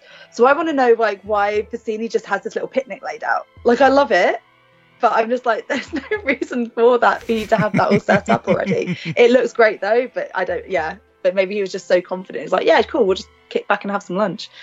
So he's got Buttercup blindfolded with a knife to her throat, and he sort of says, you know, I can't defeat you. You know, I'm no match for you physically or with your sword, but you are no match for my brains. And he's like, you're that smart. And he's like, yeah, I'm. And he's like, we'll sit down and we'll have a battle of wits. And this is where we find out just how arrogant he is, because, you know, he says, Plato, what is it he says, Kate? He goes, let me put it this way. Have you ever heard of Plato, Aristotle, Socrates? Yes. Morons. And he's like, you're that smart. And he's like, oh, yeah, don't worry. I am super clever. You know, you're not going to defeat me. And he's like, all right, well, I've got a challenge for you. Pour the wine. And he produces a little roll of parchment. And he says, inhale, but do not touch. And he says, what you do not smell is iocane powder, one of the deadliest poisons known to man. And he's like, and he puts it in the cups. And he says, like, the battle of wits has begun. And he's like, this is so simple. And we get this fantastic moment now from Wallace, who's Sean, who just goes off on this whole, like, I can clearly not choose the wine in front of me. And then he gives that reason. But then he says, but I can also choose that. And then he says, but then iocane powder is from Australia, and Australia is filled with thieves. And then he's talking about that. And then he's like, but you've studied sword fighting. So in study, you know that man is mortal. So you would want the wine far away from your body. But and he's just got all these different theories bouncing around. Reverse psychology, everything. What I find funny about this bit, though, is that through all of this is all this intellect, all of this strategy, and this, you know, trying to work out how his mind's working, and ultimately what he does is just this really kind of basic, primitive, almost childish, like, look over there, like deception. And then they throw another curveball in here as well, because Australia wasn't even discovered in this time. Oh wow. Do you know what I mean? I'm just saying, it's just like, you know, but there's so much going on, like you just said, Kate and Dan. It's just like you almost overlook those bits, don't you? And it's a very clever, like, say, duel of wits and throws you off. This is like a fantasy world, so maybe in this world, Australia was discovered. Oh yeah, that's what I love about this film. It's throwing in every cocktail you could imagine, isn't it, from those times. And there are little bits that don't necessarily make sense, or like, why would that happen? But it doesn't matter. Like, it's the same. Like, why would he have a picnic set up? But it doesn't matter. We don't want it to make sense, do we? Yeah, exactly. Yeah. Well, he gives this famous speech about you fell victim to one of the classic blunders. The most popular is don't get involved in a land war in Asia, but only second to that is never go up against a Sicilian when death is on the line. He basically reveals that he switched the cups, laughs a bit, and drops down dead. It's so great. It's just a maniacal laugh, and then his face just freezes. It's really good. And Buttercup says, so the wine was in your cups. He's like, it was in both, but I've spent the last few years just building up an immunity to iocane powder, guys. Obviously, this very day.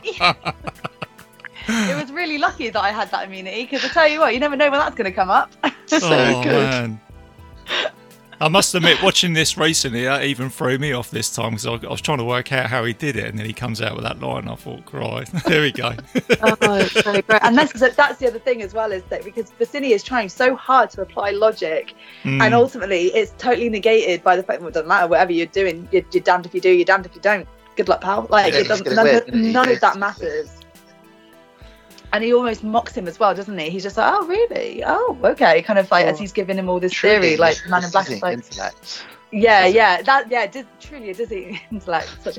And it's like, and you only sort of realise afterwards, like, he's mocking him, because it's like, mate, you try and break this down as much as you want.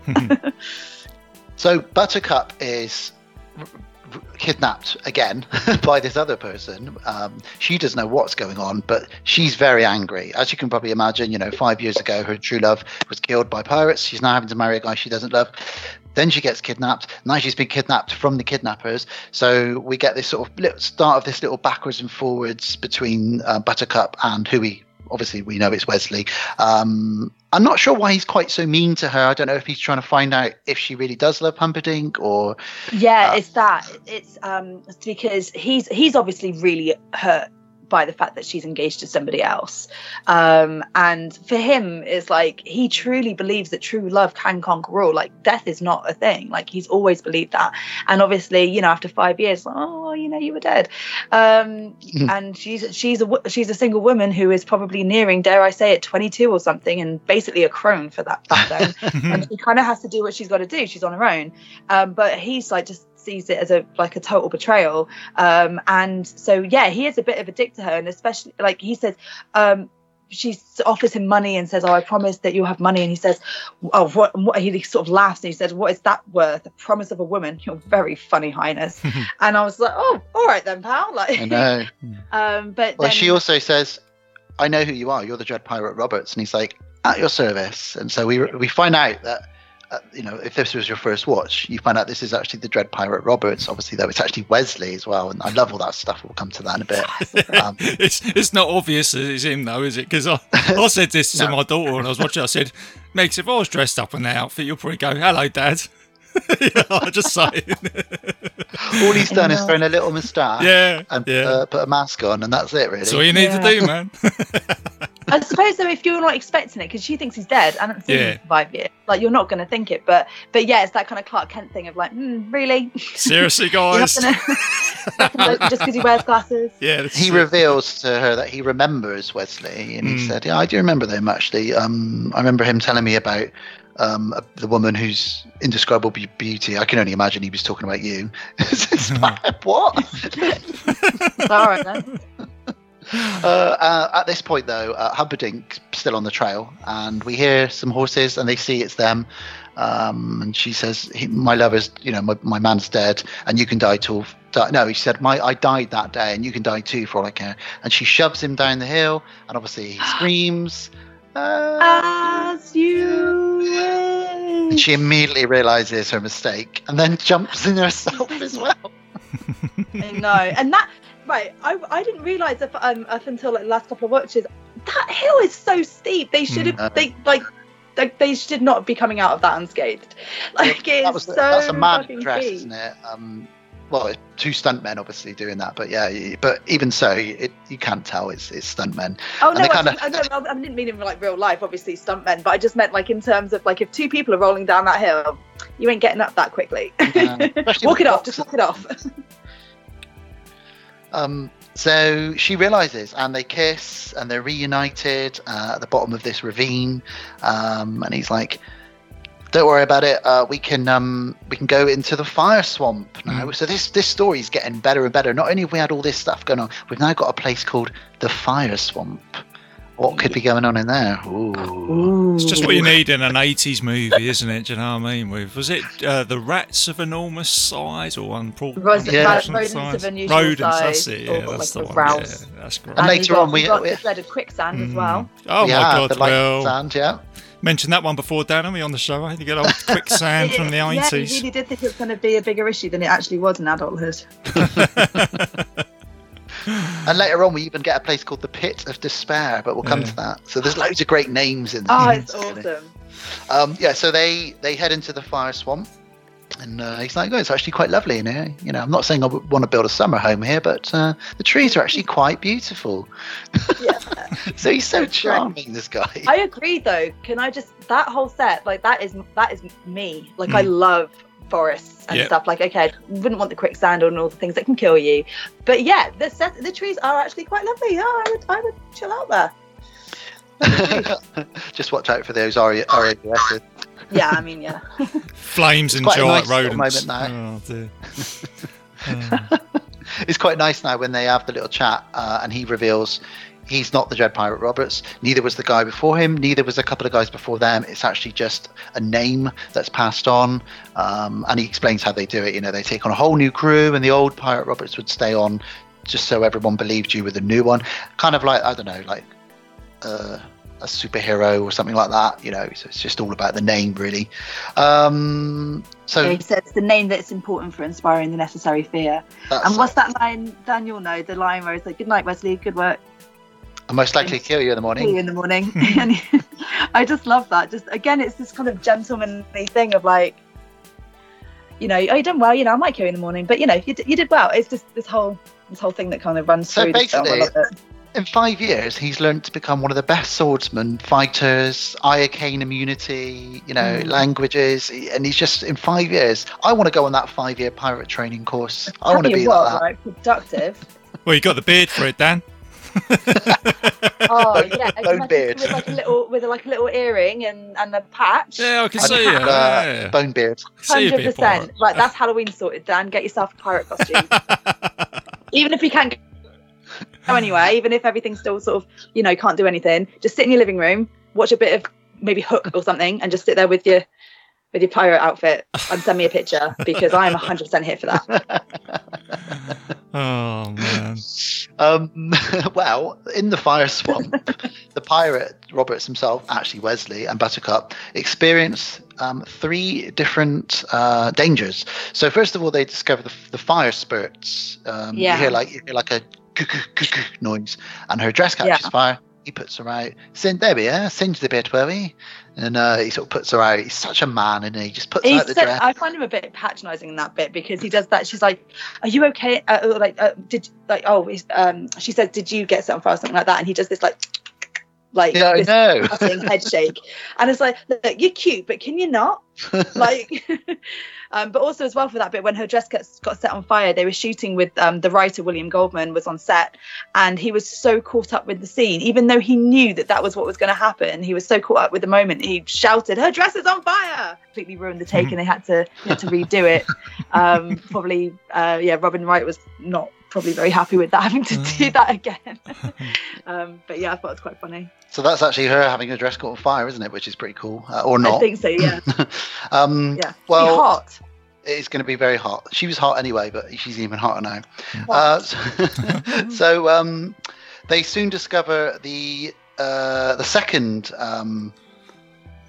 danger of the Fire Swamp, which is lightning sand or quicksand, which we're all very familiar with from watching films from the 80s. Yeah, I was going to say, Dan, it kind of reminded me of Flash Gordon as well. This whole scene here with the Barrens, woods, and all that sort of stuff. Oh, I think Flash apparently quicksand is not going to be so much of an issue as an adult.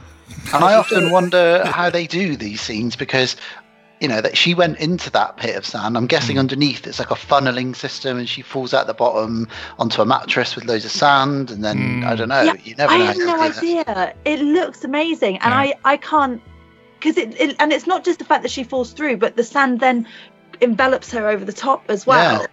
So it's not like that. There's like a tunnel which is filled, because it would have to be filled with sand, otherwise the sand on top would just fall through as well.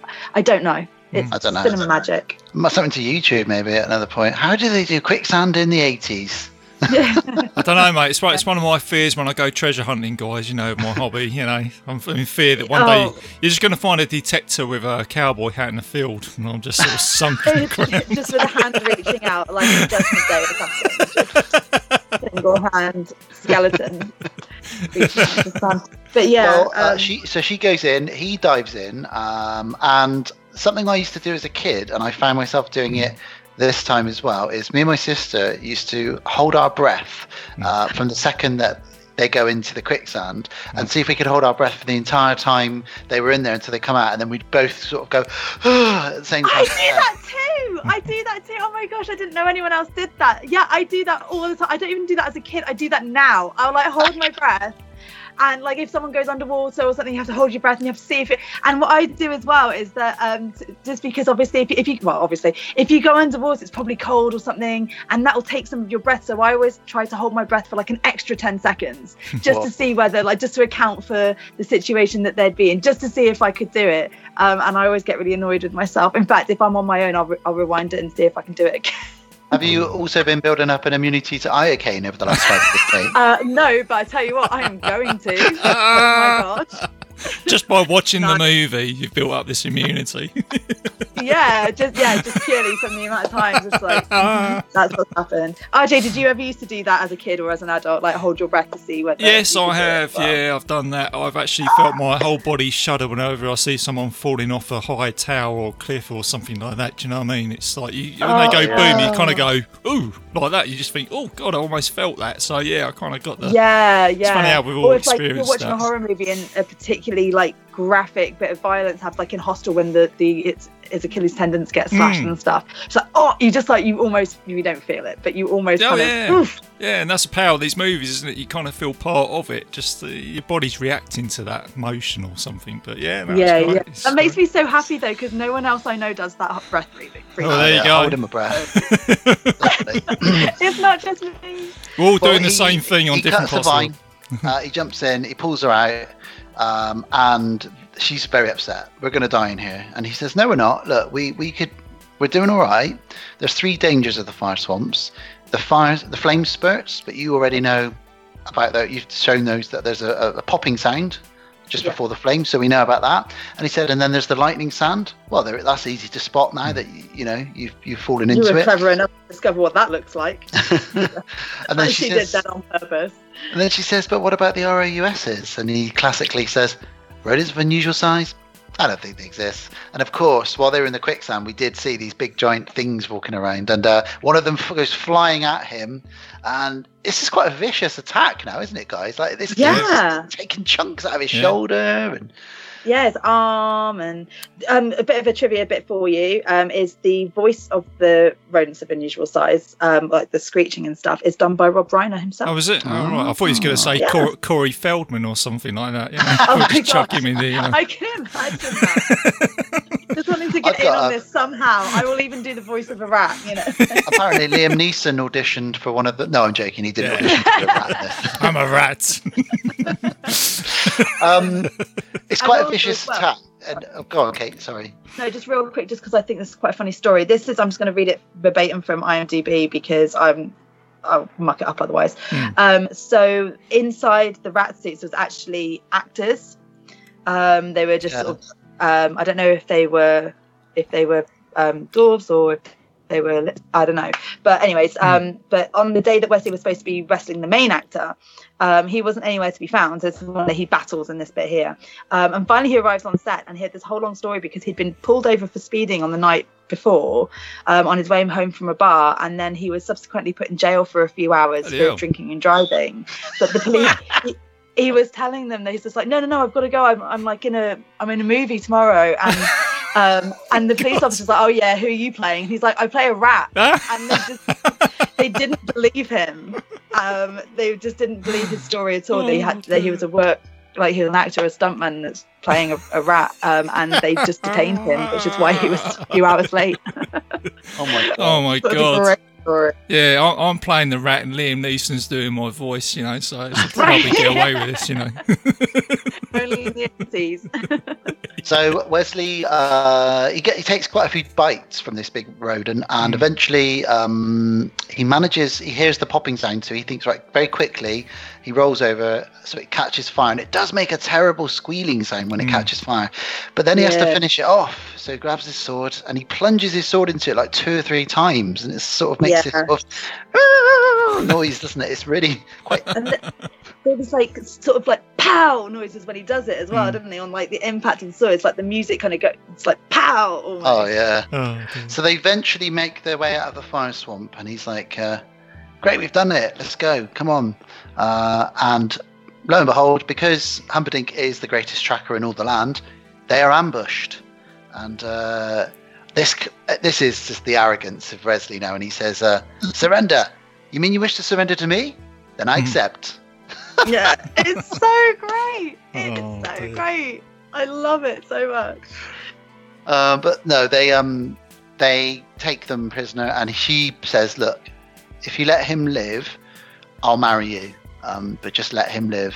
So Humperdinck, and obviously this is all a big lie, but he says, "All right, no problem. We'll escort him back to his ship, and he can go on his merry way, and we'll get married then. All right, fine."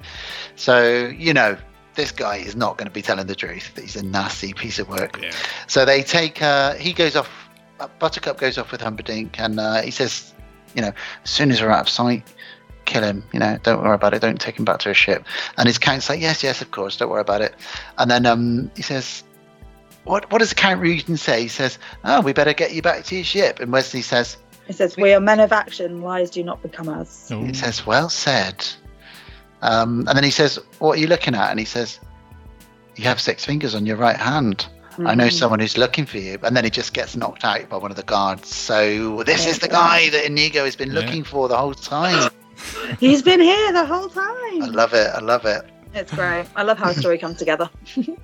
And we now take a visit to the Pit of Despair. The Pit of Despair. Sorry. Yeah, that's my God, one of my favourite bits. This is where you got Mel. Is it Mel? Oh, Mel Smith. Mel Smith. That's right. Yeah, he turns up, doesn't he? Yeah. He is brilliant. So he plays this weird albino torture guy who lives in the pit, and just his job is to assist the Count with his torturing. So he's patching him up. So he sort of says, where am I? He says, you're in the pit. You're in the Pit of Despair. Don't try and get out of here, because there's only 3 people in the whole land that know where this pit is. There's a secret entrance. It's only me, the Count, and the Prince that know how to get in and out. And he's like, what's going on? You're going to kill me? And he's like, no, we're going to torture you. And he's like, why are you patching me up? And he's like, well, they insist on everybody being in peak health before we start breaking them. And he's like, well, I can take torture. And he's like, I don't think you can. This is the machine. And we're like, what is the machine? Well, we'll find out in a bit later on. He does this really great bit. There's this whole bit because he's saying, Wesley's to be tortured. And he sort of does this comical nod, sort of wide-eyed and mouth kind of slack-jawed, and then Wesley says, he can handle torture, and in the same sort of manner he shakes his head like, no. And it really kind of reminds me of this whole kind of comedy just reminds me of sort of back in the day British humour, like comedy sketches and things, like Monty Python and all this kind of stuff. It's that kind of typical British and what's the word, quintessential kind of humour, and he kind of reminds me a little bit as well of Matt Lucas with that expression, just of like, nah. It's like the Carry On movies a bit, isn't it? Yeah, that sort of thing from well back in the day. Well, that was probably introduced from Mel Smith, wasn't it? Because of the Smith and Jones, wasn't it, that they were on TV at that time? Oh, I didn't know that. Oh yeah, they're like a sort of British comedy actor at the time. So with Rhys Jones and Mel Smith, they were really big in the 80s and 90s with their comedy. I didn't know that. Oh, I feel like I've missed out. Oh no, you should check it out. So we'll come back to them in a minute and what the machine is. So we just cut now to what is actually a nightmare, but we don't realise it initially. So Buttercup, she's married now, and she walks out as Queen Buttercup to the kingdom, and then we get this brilliant old hag, don't we, guys? Yeah. And she's like, boo, boo.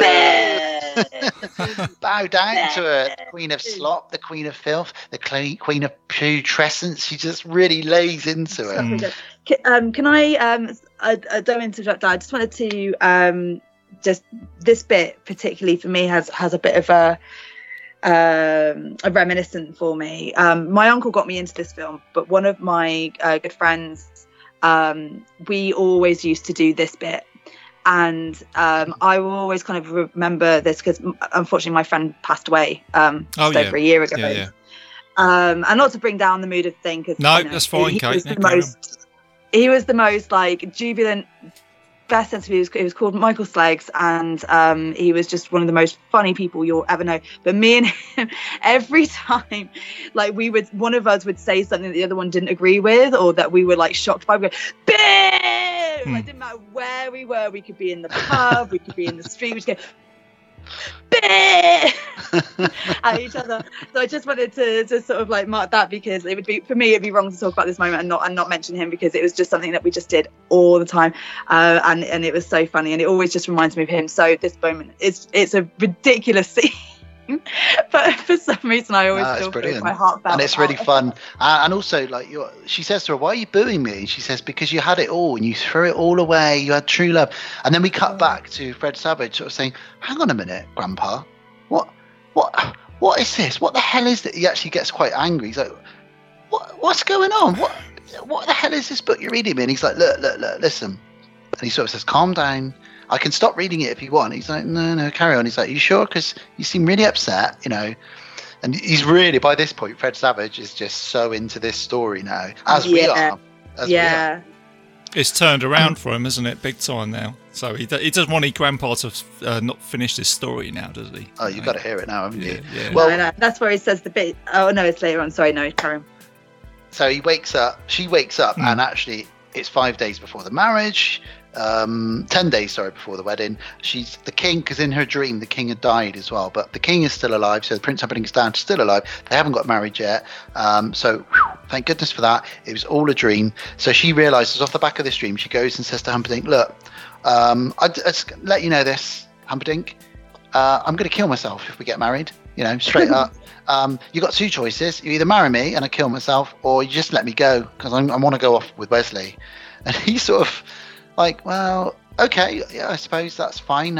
What we'll do is we'll find out where the Dread Pirate Roberts is. Apparently he's close to Florin at this time of year, so I'll send my 4 fastest ships to find him, and you know, we'll track him down. We'll run up the white flag, let him know, you know, we've got a message, and we'll let him know that you still, you know, you want to be with him. And if we can't find him, then please consider me as an alternative to suicide. It's so great. It's such a great line, and he says it so deadpan.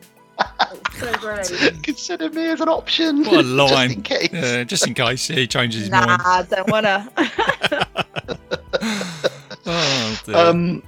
So it turns out that we find out now that Humperdinck was the one that hired Vizzini and his gang, and he'd hired them to kidnap and murder Buttercup to start a war, isn't it? Yeah, it's the start of the war, because he wants to invade, but he can't just invade. He has to have a reason. Yeah. So he's an evil dictator, this guy, and he's telling this to the Count, obviously. And so it all starts to make sense now. So now we really know who are the goodies and who are the baddies right now. Like, it's all very, very laid out now. Mm-hmm. It's not very nice. Not very nice at all. He's not a very nice man. Very naughty boy. He says at the end, he says, you know, when I first hired them to kidnap her, blah, blah, blah. Then he says, but it'll be so much more moving when I strangle her on our wedding night.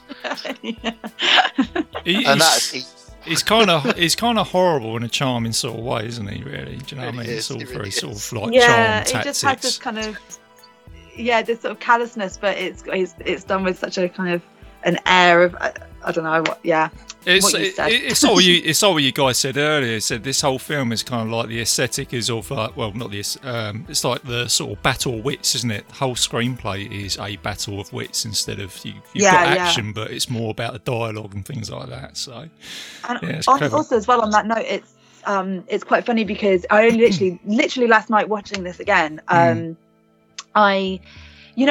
Sort of skipping forward a bit, so I'm not going to go into this bit too much because we will get to it. But we love a segue, Kate. Don't worry about that. We love a segue on the show, man. Don't worry. It's later on when they take him to the Miracle Max, and then he has this whole thing, and he thinks he's saying to he's bluffing. Mm-hmm. The whole time, everyone is bluffing. Yeah. Like especially Wesley, he bluffs about who he is. He bluffs about bluffs in the Battle of Wits.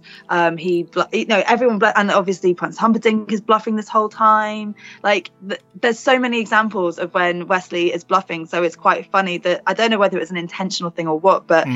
It's and then at the end as well when he challenges Humperdinck and he can't move, but he's like, I'm not going to say the line because we'll do it later and I don't want to ruin it because it's such a great line. But yeah, that whole bit, like he just bluffs the whole time, and that's how he wins a lot of his battles is by bluffing. So I just thought it's quite a funny thing, but they're also gentlemanly about it. And a little bit of a segue here, guys. I'm really throwing in a big ball here, but it kind of reminds me a little bit of Willy Wonka. As well, he does the same thing in the Chocolate Factory, because when Mike TV's mum says, what's going on here, and he says, sorry, just rewind, all things must be sent in the post and sent to me, and let's continue. And it just it doesn't really make any sense, but it does, doesn't it? Do you know what I mean? I think the Princess Bride kind of has that same sort of thing, doesn't it? It's that kind of charm, isn't it? Just never mind, it's okay, don't worry, we'll sort it out in the end. Kind of that that's it. Whole blasé sort of air. You having a laugh, Wonka? Why, you having fun? Sorry. That's right. So a little bit of a Willy Wonka segue there. Sorry, guys. Back to Florida. Oh, no, I love a segue. Isn't that one of his bars, chocolate bars, the Segway? Yeah, this is it. Yeah. You tried it. the Segway? Oh, they're lovely. Yeah. And then this is also as well, because they're going through the forest and things on their way to Wesley, and the Count asks whether Prince Humperdinck would like to attend. And then he says that great line, it's like, you know how much I love watching you work, but I've got my country's 500th anniversary to plan, my wedding to arrange, my wife to murder, Gilda to frame for us. I'm swamped. He's like, get your health. He says, get some rest. If you don't have your health, you don't have anything. Yeah. He's so sinister. There's something about his voice that is just so sinister and creepy. It's so great. So the Count then enters through the secret tree, which is really cool. I always thought this was really cool. I love a secret passageway, and he goes down into the pit of despair. Yeah, that's it. Yeah, I'm back. I think it's like what Kate said earlier. Walking through the woods. Every time I walk through the woods, I'm always thinking I might find a tree with a secret passageway or something like that. I'm always thinking it. Well, I saw you climbing in a tree the other day. Oh yeah, that's right. Yeah. We've been swallowed alive. Yeah, that's it. Oh, a little thing as well, actually, just to help my dad recover from what I just said. But my dad, when I was younger, we lived right by this park, St George Park in Bristol, and there was this massive, I don't even know what type of tree it was, but it was huge. But it had this kind of like opening in like the trunk of it, and there was all these like spider webs and dandelion fluff caught in there and things. But me being like, under 10 and like 5-6 years old, he would tell me that's where the fairies lived. Every time we took the dogs for a walk, we would go by and I would like try and look for the fairies, but of course they were all asleep and they put cloaking devices on so you couldn't see them. But for the longest time, like I believe that fairies lived in that tree. And this is when my daughter gets a bit older, because we still live in Bristol, I'm going to tell her that. I'm going to take her to that same tree and I'm going to tell her that story, because it's just that whole wonder of stuff. And this is as well, like sort of bringing it back to Princess Bride, so it's not too much of a segue. Is that I think is what works so wonderfully about this film, is that it's something that you loved as a child, you grow up loving, you still love as an adult, and you can then pass on to your kids as well, which I cannot wait to do for Ava. And I've sent the photos of it to RJ, he was curious, but I've got this beautiful big hardback cover copy with illustrations inside, and it's all like leather bound and gold paged. I love that. And everything. Yeah, it's great.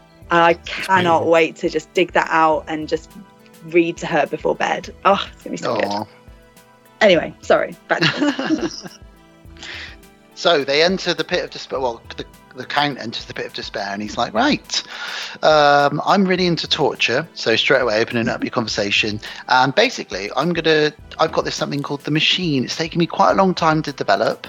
It kind of works on the same principles as a water pump. I'll explain more about that in a moment, but here we go. Let's see what happens, and I'm going to write a book all about it. So I'm going to see what happens. So he puts it up to 1 year, doesn't he?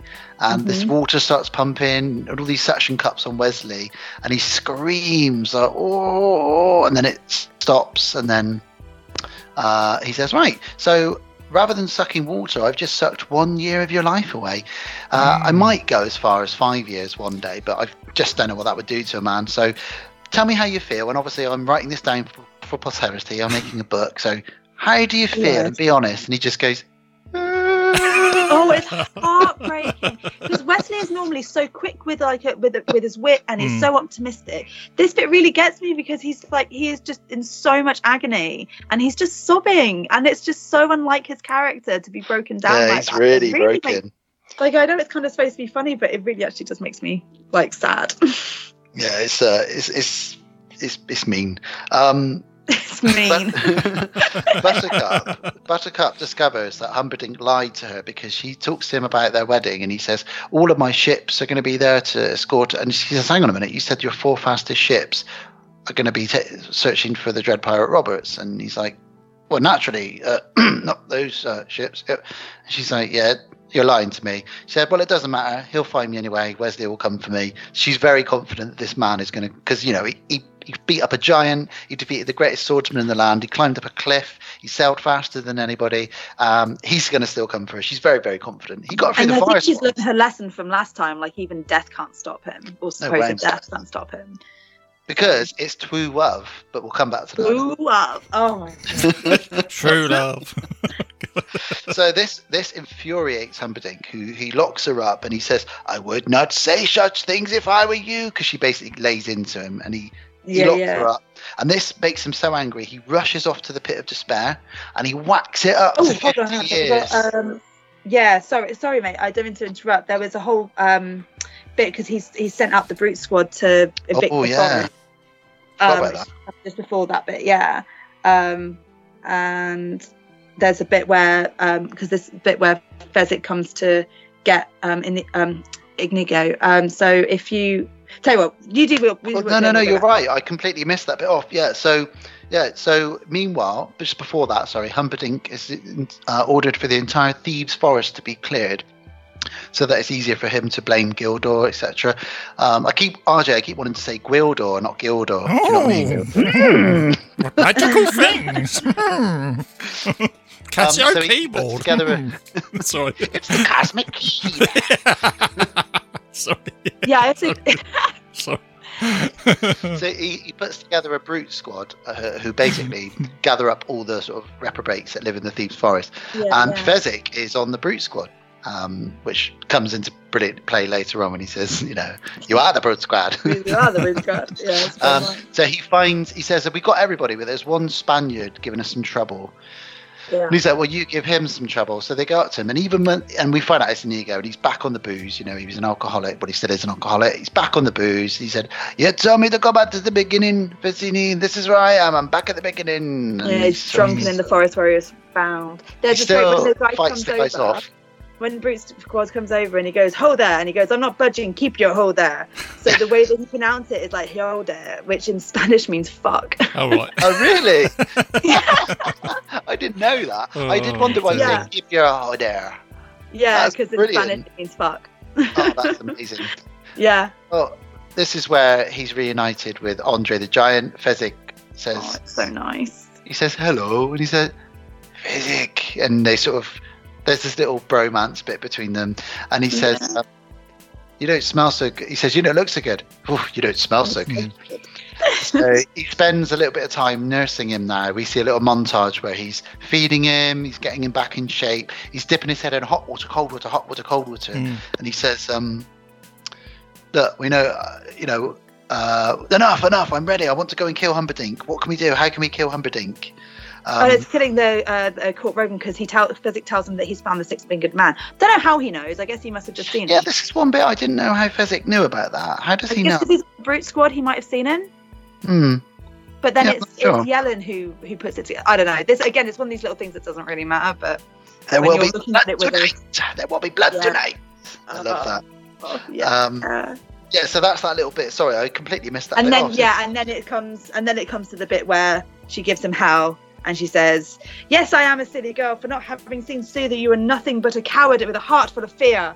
She's not a princessy princess. I love this about her. Even though she can come off as a little bit drippy. When push comes to shove, she really stands on her own and really kind of fights back. Right. Really so that pushes Humperdinck then. So like I say, he whacks the machine up to 50 years, and even the Count's like, "Not to 50." And boy, oh boy, does it! Well, it just kills Wesley straight away. He screams so loud that the entire kingdom can hear. And that's a horrible noise. That scream, isn't it? It echoes all around. It's warped, isn't it? It's like it's almost inhuman, I guess, just to further emphasize how much agony he's in. And Fezzik and Inigo, they hear it, and Inigo says, "That's the sound my heart made when my father was killed." And that must be the Man in Black. Let's go to him. And there's a brilliant bit where he's trying to get through the crowd, isn't it? And he says, Fezzik, if you would, and he says, "Everybody move!" And they move because you would. You take one look at that guy and be like, "Yeah, I ain't getting in the way of that." No. Is this the bit coming up now where he's got the sword and it kind of guides him to say where he's got to go? Yeah. Or something like that, is it? I found this. because This they is knock bloody out Mel hilarious. Smith. Yeah. By accident. I didn't mean to jog his memory so hard. He punches them on the top of the head and knocks them out. And then they I don't know what accident that was. he says, "Father, please guide my sword." I And love he this thinks bit. he's Yeah. failed. But he hasn't failed. No. And he finds a secret entrance. They go down and they grab Wesley, and he's dead. And this is where Grandson's like, "Wait, he can't be dead." And Grandpa's like, "Well, no, he's dead. That's it." And he's like, "Grandpa, you're reading it wrong. This is wrong. Yeah. Yeah. Oh, You're I'm sorry. reading it wrong." Is this where And then he Grandpa says, sort "Who of... gets Humperdinck?" Go on, RJ. What? No, I was going to say, is this so kind of remind me a bit of a Columbo moment here with Peter Falk, you know, his grandpa, where he kind of goes, "Well, do you want me to end the story now?" Like Yeah, that. And yeah. he's kind of like it's like the, you know, have you ever watched Columbo? He's kind of like that last final bit where he's trying to get the bad guy. That's okay. I can come back tomorrow. That's fine. Do you know what I mean? No, Yeah, 'cause he come says, back. He says, "You're very tired. You know, Yeah. you've been You've unwell. been sick. I understand. You know. That's okay. It's fine. It's fine." Yeah. So, no, please, No. Grandpa, Keep keep going. reading. Oh, dear. I'm okay. Yeah. And Inigo decides that they're going to buy a miracle. Mm. So they go to Billy Crystal, Miracle Max, Woo-hoo! and his wife, the witch, who is also the fairy from Scrooged. Oh, is that her? Is Weird, it? Oh, yeah. Yeah, she And played the fairy. she plays Penguin's mother in Gotham, the TV show. Oh, That's right, she yeah, does. yeah. She's also in, That's I exciting. think she's in Batman Returns, the Tim Burton one as well. Right. Is she? I think she plays Penguin's mother in that, I think. No, as well. Yeah, really? yeah. She played his mother twice. Pretty good I homage. love that. I haven't seen that film in like forever, so I didn't know. But I love that if that's true. Now, this whole scene is just a pure showcase for Billy Crystal's amazing comedy. This is just so funny. He's this wrinkly old guy. They knock on the door and he's like, "Who are you?" And he's like, "I'm on the Brute Squad." "You are the Brute Squad." And Yeah. he says, he says something about Humperdinck, and he says, "Oh, why did you have to bring that up? I was fired by him. Why don't you give me a nice paper cut and pour lemon juice on it while you're at it?" Apparently, Rob Reiner couldn't stop laughing with Billy Crystal as well. He said he had to go off set because he was laughing so much when he was. I mean, Yeah. he is Mandy so funny. as well, who plays. Help me out here. Inigo Montoya. Thank you. I just don't want to end up swearing or something instead by mistake. So yeah, apparently bearing in mind all the stunts this guy's doing, all the sword fighting, everything, the only injury that he sustained during the entire filming was a bruised rib due to stifling his laughter during these scenes. Amazing. Yeah, it's He great. bruised his rib from stopping himself from laughing at Billy Crystal. Like, that blows my mind. Like, Yeah. I have laughed so hard, and we've all been in those situations when you're in the back of class and you're not supposed to be laughing. Oh, yeah, and it's always therefore the same, even yeah. funnier, and you are literally trying to stifle your laughs and you're coughing to try and have I've never bruised a rib. No way, that's Like- mental. But How do you do that? Blows you my mind. you always Sorry. laugh more when you know you're not supposed to, like say in the back of the It's the classroom, worst. isn't it? You We know, had so a that's big it. big meeting, a whole company-wide meeting, and it was a video one, and you never knew when you were on screen or not. And my team kept messaging each other funny stuff during the meeting, and then watching my face as I tried not to laugh. Because it's a whole big company-wide thing, and it was really hard. I actually had to take my camera off. I don't know if you ever saw me during that meeting, Dan, at all, but that was it. As well. Just laughing your head off. Yeah. Well, this whole scene now basically is them trying to persuade Miracle Max to bring this guy back to life. And he says, you know, what's the point? Why should I do it? And he says, this man is, his wife is crippled.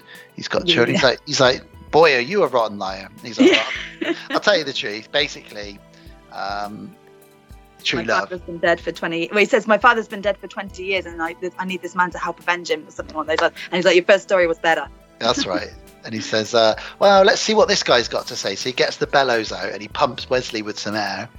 And he says, hey, hello in there. Ooh, hey, what have you got to live for? That's so special, hey? What's the point? And he pushes down on him and he just says, true love. And he doesn't really want to do this job, Miracle Max. So he says, nah. True love is the greatest thing ever, apart from an MLT, you know, with a mutton sandwich where the mutton is so lean, they're so perky. But he says, no, but what he actually said is to blave, which as we know means to bluff. So I'm guessing you guys were playing cards, maybe one of you cheated. Yeah. Real quick, Dan. Yeah. This was so much fun, and I purely found this out when I was writing my notes as a pure happenstance. So glad that I wanted to make sure that my notes were correct because I'm a bit of a stickler like that. So I wanted to double check that it was to blave because I'd never really heard that aside from this movie. And when I put in blave definition in Google, the first thing that came up was Urban Dictionary, right, where it says meaning to bluff. Do not confuse it with true love. Amazing. I was like, oh my god, this is amazing. Yeah, they've got a whole thing about it in the Urban Dictionary for to blave. How cool is that? Love it. Well, his wife comes out, doesn't she now, and she says, "You are a liar, liar, liar." And she says, "Come on, you've really lost your spirit since you got fired." She basically says, like, "Come on, true love, come on, how can you not take a job for true love?" She chases him around. She does the famous humbudding. He's like, "I told you never to say that." And then Inigo says, "Hang on a minute. If you bring this guy back to life, he will stop Humperdinck from getting married." And he says, "What? If I bring him back to life, I cause him pain." He's like, "We're talking eternal suffering and humiliations galore." That is a noble cause. Give me the 65. I'm on the job. I'm on the job.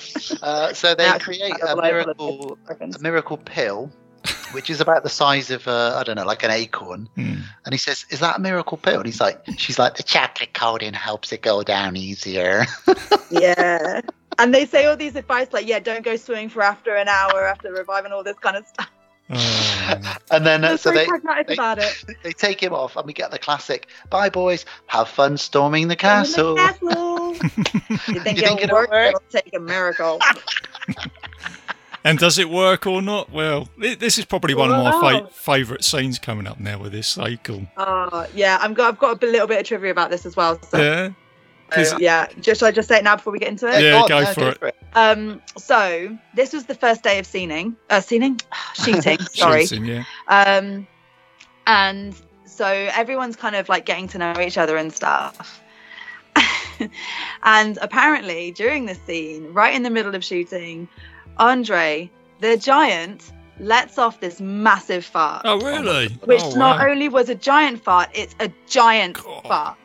This is what I've quoted from Cary Elwes telling the story, which is on that clip that I told you about. And apparently it was so strong that it lasted 15 seconds. It shook the set so much that people had to hold on to things, and the sound guy took off his headphones. And on top of that, so because it's in England, everyone's British there pretty much, and there's this kind of very British sort of sensibility of just being very kind of polite and looking away, and there's this total dead silence on set, apart from Andre, who just apparently has this biggest look of relief on his face. And Rob Ryan is the first to speak, and he says, "Andre, you okay?" And Andre responds with, "I am now, boss." Oh my god. And then another bit as well is that, which isn't as funny, I thought I'd leave it at that, is the whole bit where Fezzik is holding on to Wesley's head to like move him around and everything. That is just such a great bit of comedic, like physical comedy. But that was actually on the day thought of by Cary Elwes, because he thought it'd be a really cool way of being able to showcase just how large Fezzik is, because his whole hand just covers like Wesley's entire head.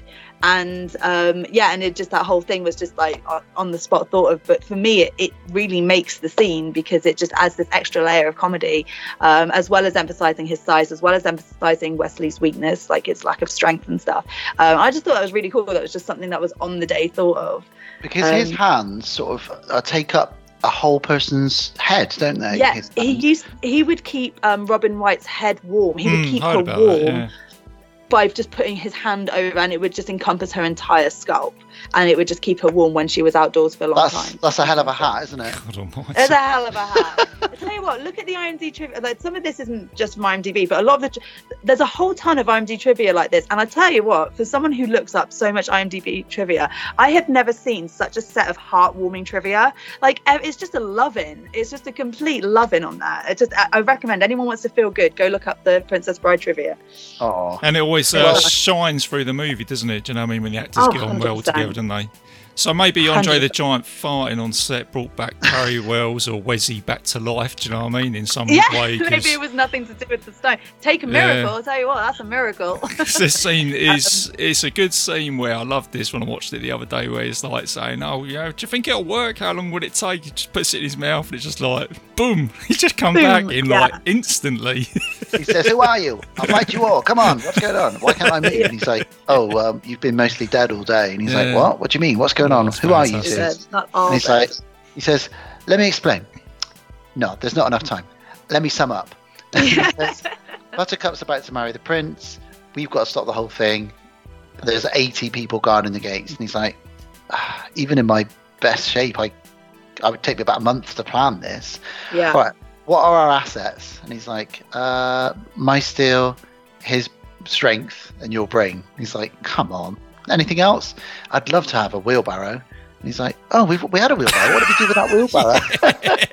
That's it. And then, as well. And then Fezzik just and he goes, "Oh yeah, what do we give for like a Holocaust cloak?"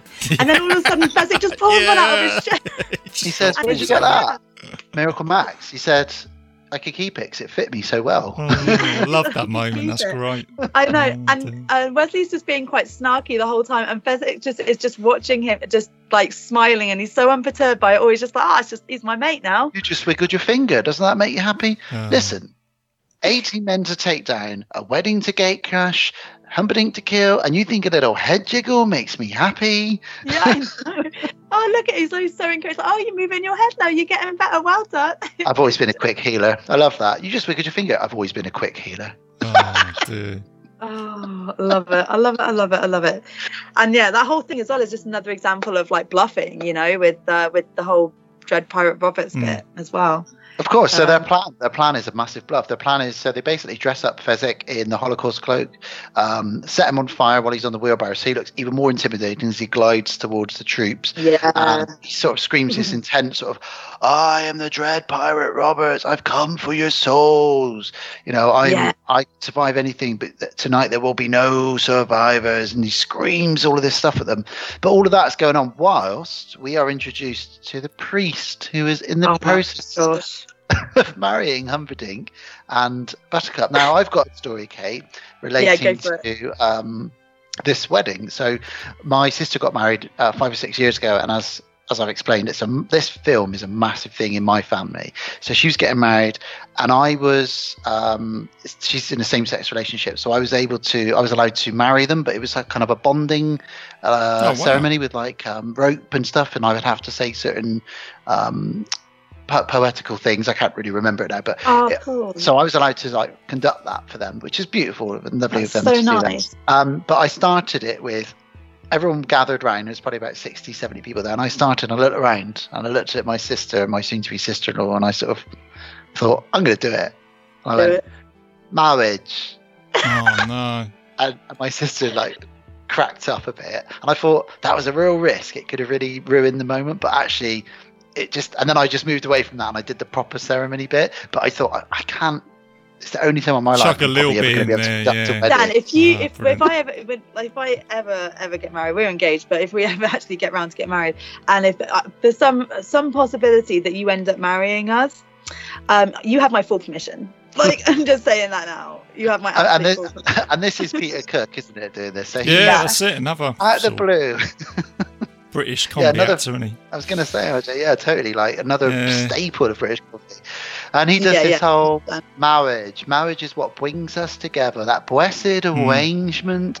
And you're like, what? Why have they put this into the story? This is just, but again, it works. It works so well. It's just another line to quote It's almost the same as what they did with Mel Smith, where the director probably just said, just do what you do in your comedy world. So they kind of bring Yeah, that sort of yeah, bit into totally. it, don't they? So yeah, they sort of let that roll. 100%. It's so great.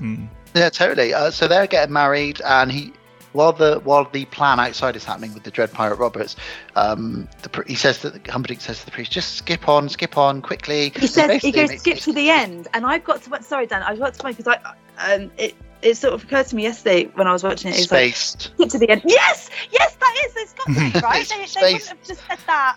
Yeah. It can't be a coincidence. Sorry. I think Space probably They probably did reference Princess Bride when they say that, because that is like a bit of a thing in Space, isn't it? Skip to the end. Skip to the end.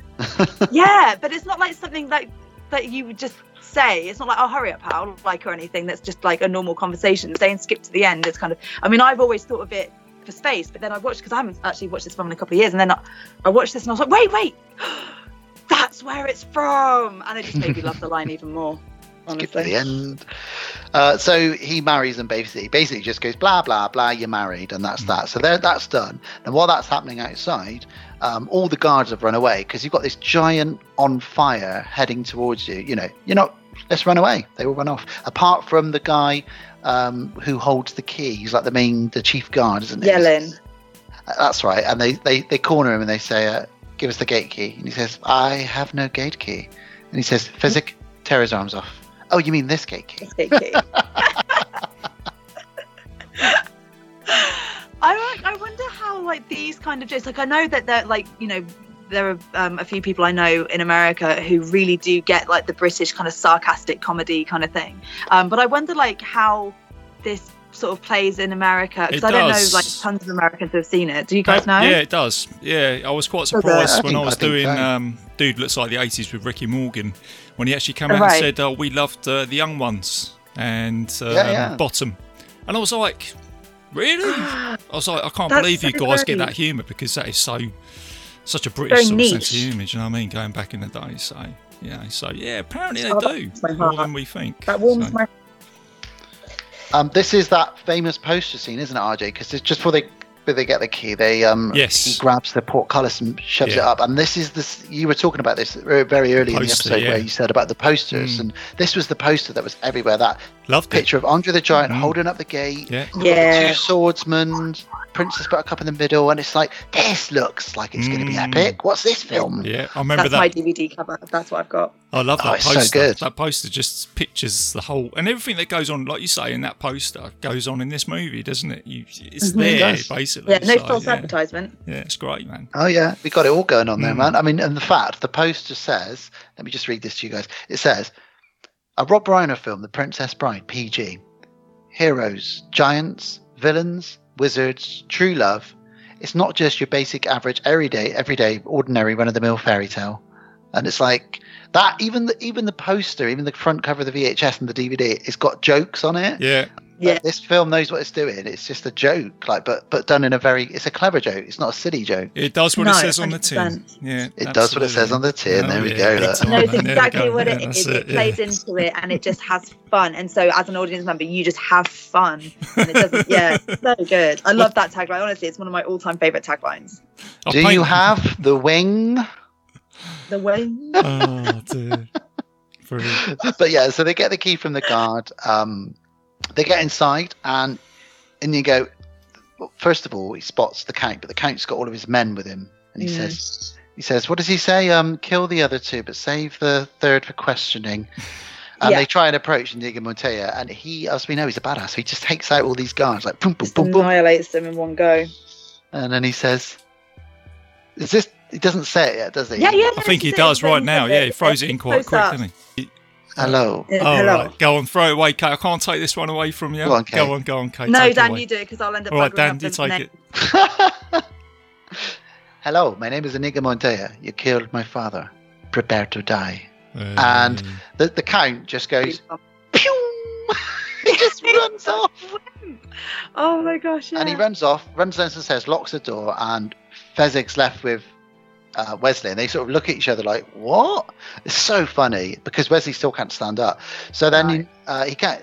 Inigo can't get in the room. Doesn't he? Yeah, he hangs him up, and he says, I've got to go and help him out, because he can't break the door down. He walks up to the door, slaps it, the whole thing falls down, and he goes, there you go. And he runs in the room, he gets a knife thrown at him, he goes into him and he says, "You must be that little Spanish brat I taught a lesson to all those years ago. Have you been tracking me down all this time only to find out? I think that's the worst thing I've ever heard." And he pulls the knife out. Marvelous. Yeah. Oh, it's just sleazy git, isn't he? Yeah. And he says, also, sorry, Karen. "No, you go for it. Go on." I was just going to say, because this scene is obviously quite an important scene, so I don't want to be interrupting later, but every mark that he gives to Inigo in the stomach, the shoulder, the arm, the 2 cheek slashes, everything is mirrored by the wounds that he then gets in return later on. That's right. They're all exactly the same, which I didn't really notice until watched this a couple of times ago. And sadly, Mandy Patinkin's dad actually passed away a couple of weeks or so before this scene was shot. Oh, no. So this is the bit you were about to say, RJ, which is when he says, "Don't kill me, don't kill me." And he's like, "All right, offer me anything." He's like, "I'll give you money, give me anything." And he says, when he says, "I want my father back, you son of a bitch," he channeled the fact that he just lost his own dad when he said that, which is why when you look at his face when he says that, the intensity, the grief, everything is there. And what a great thing for an actor to do, to use that and do that. And he stabs him and he's done. The count is done. Boom. Yeah, for him it was like the 6-fingered man was the cancer that got his father. Yeah. And he had this whole thing of before he got the job and everything, and he was like, if I get this job, if I can get this role, if I can nail this, and if I can get the 6-fingered man, and the 6-fingered man is cancer, I could have my father back. Oh, it just breaks my heart, because he said this in this interview, and it's just so powerful. But there's a line later on, so he obviously gets the "hello, my name is" line every day of his life, and he loves it. But there's this line later on which we'll get to, which is actually his favorite line, because since watching it, he watched it, it was on in the background, his wife had it on apparently, and then he sort of heard the line that he says, because at the time he was very young, he was only 23, and which blows my mind, because no offense, he looks way older than 23. He does, yeah. But he was only 23, and he'd lost his father, and he was so angry, and why has this happened to me? Why have I lost him? And this kind of he said his words, he said that he was very sort of spoiled about it and very sort of self-involved about it, and just, why has this happened to me? And he's just so angry. And then there's a line later on which we'll get to, I won't say now, mainly because I don't have it in front of me and I can't remember the exact wording, but it really resonated with him, just to sort of let it go. It's about revenge, and just to let it go, and to let go of that anger. And it was only years and years later watching it, and he heard that back, it was kind of oh wow, yeah, that this scene, I was just saying the scene, these lines, and I had no idea actually how true to my own life they were. And it's just it's just really powerful. And again, it's those little things that really make this movie. You can see that passion, as you're saying, Dan, you can see it in his face, and it just really makes it such a powerful moment, I think. And there's a lot about this scene, because the score mirrors the sword slashes and the sword blows, doesn't it? It's like dun dun dun dun as they hit with the swords, and he keeps repeating that one line over and over again until the very end when he's like, "Hello!" and he's really shouting at him, pissing him off so much, and he's just but he's done it. He's killed him. While he's killing him, Buttercup is got a lovely dagger, and she's about to plunge it into her own heart, isn't she? However, one of the most charming lines you'll ever hear is she's just about to kill herself, and you hear, "There's a shortage of beautiful breasts in the world. Be a pity to waste yours." Oh, it's a cracking line, isn't it? What a lad. I bet he said throw that one in there from time to time. He said that in a recent tweet, because there was talks about remaking The Princess Bride, which is just, I'm not a hater of remakes. I think they can be done really well. Shout out to Suspiria 2018. But this movie, there's no need for it. It's not set in the past. It's set in the past, but it's in another world kind of thing. There's no need. And he wrote this tweet out, which is sort of like a paraphrase of this, and he was like, "There's a shortage of perfect movies in this world. It'd be a pity to ruin this one." And it was just that's all he did, and it was he wins amazing. Twitter. He wins the internet. Well, they have remade this in a way, haven't they? Have you guys seen the thing during lockdown where lots of celebrities? I think Kate posted that on the page, didn't you? Yeah.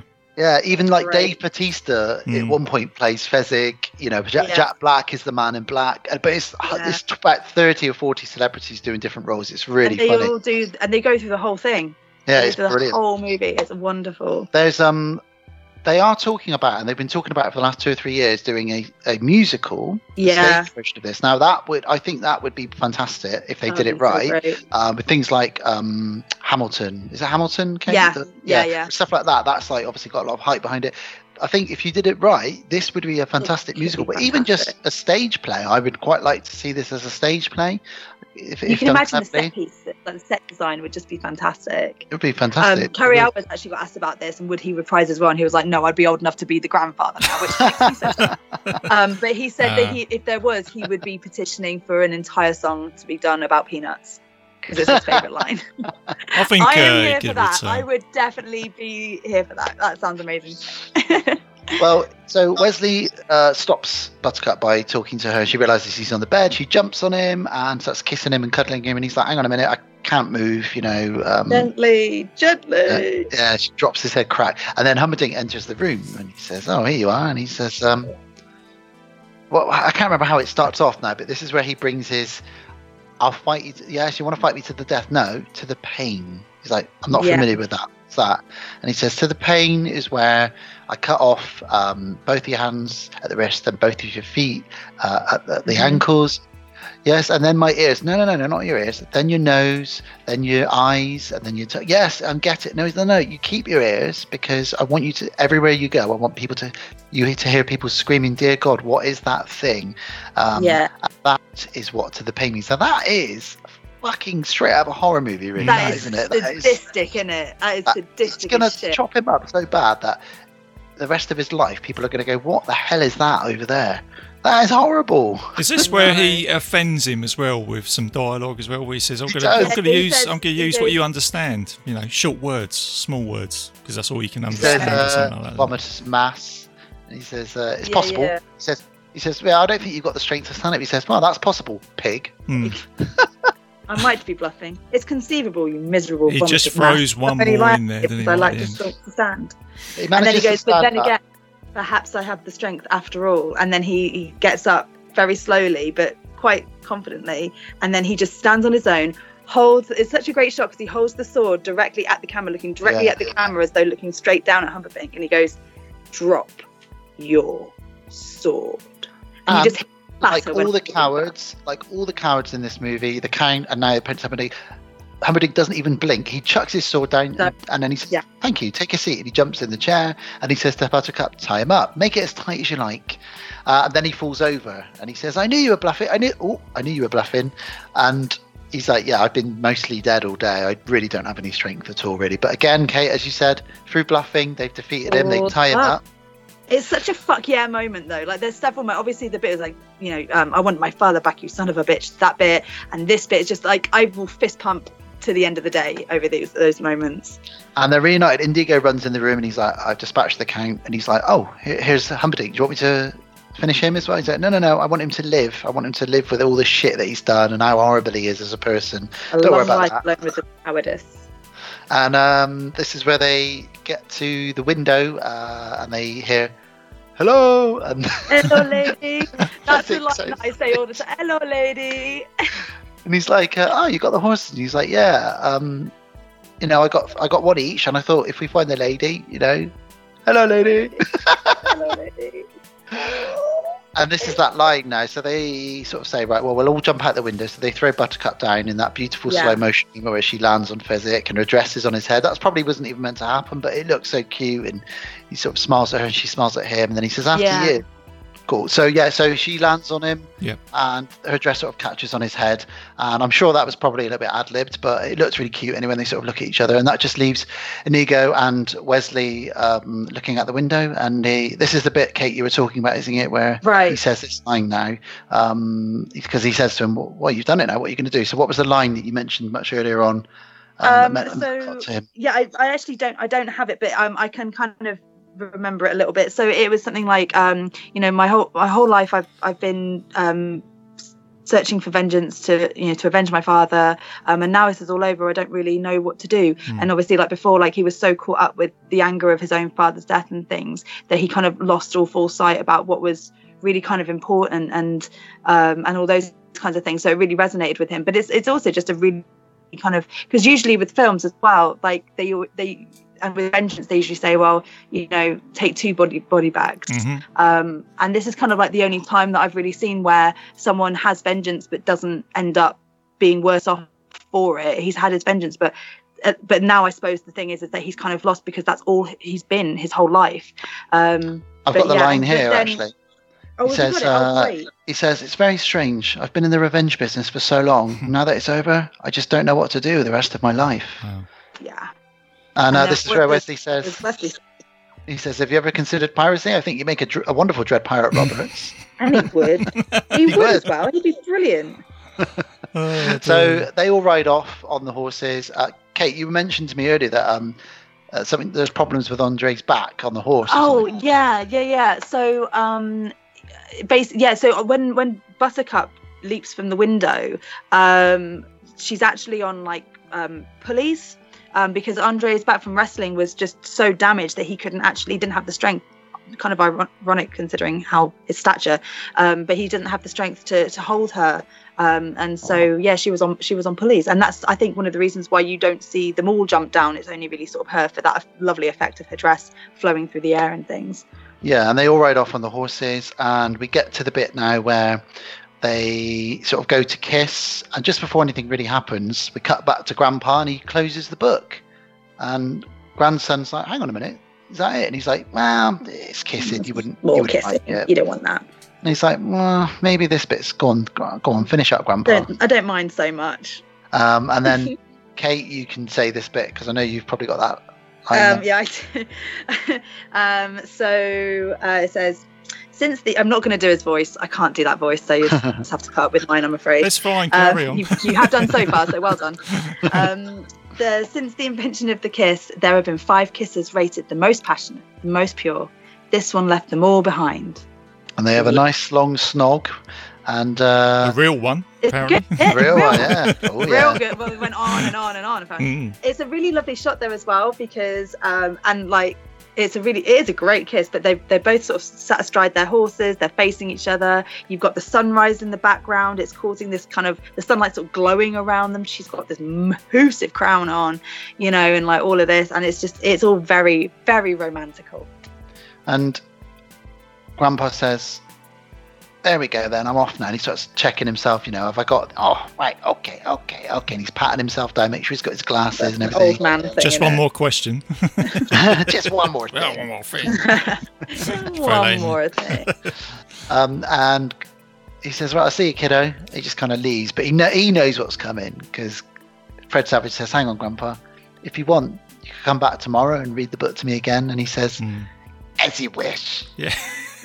And that's it. And we get the beautiful score, the song by Mark Knopfler, Fairy Book. Oh yeah, that's right. Yeah, he does. Yeah, Dire Straits, which I don't know. Which I had play at my wedding, and my brother had play at his wedding, because we both that song means so much to our family. So it's a great score. It's a beautiful song, and it's a great way to wrap up just a beautiful film. Really, overall, a lot of fun. Yeah, it's funny how you said you had it at your wedding, your brother's wedding. I'm not married yet; we're engaged. But I want to involve it in my wedding as well. There's a whole load of music from movies and TV shows that I think just demonstrate real wonderful love stories. And I want to have like the love themes playing like while we're getting our photos taken and people are kind of milling about a bit. I'm going to get some bits to make that part less boring for everyone. But over the top, I want to have all of these love themes kind of playing, and this will definitely be fantastic. Part of that. And I think RJ, you'll appreciate this, but obviously Kate, you will as well. I think, you know, like RJ talked about how, like, with the Goonies, that kind of inspired me to do my first kiss and stuff. This movie, yes, I do remember that actually. Yeah, in the computer cupboard. Yeah.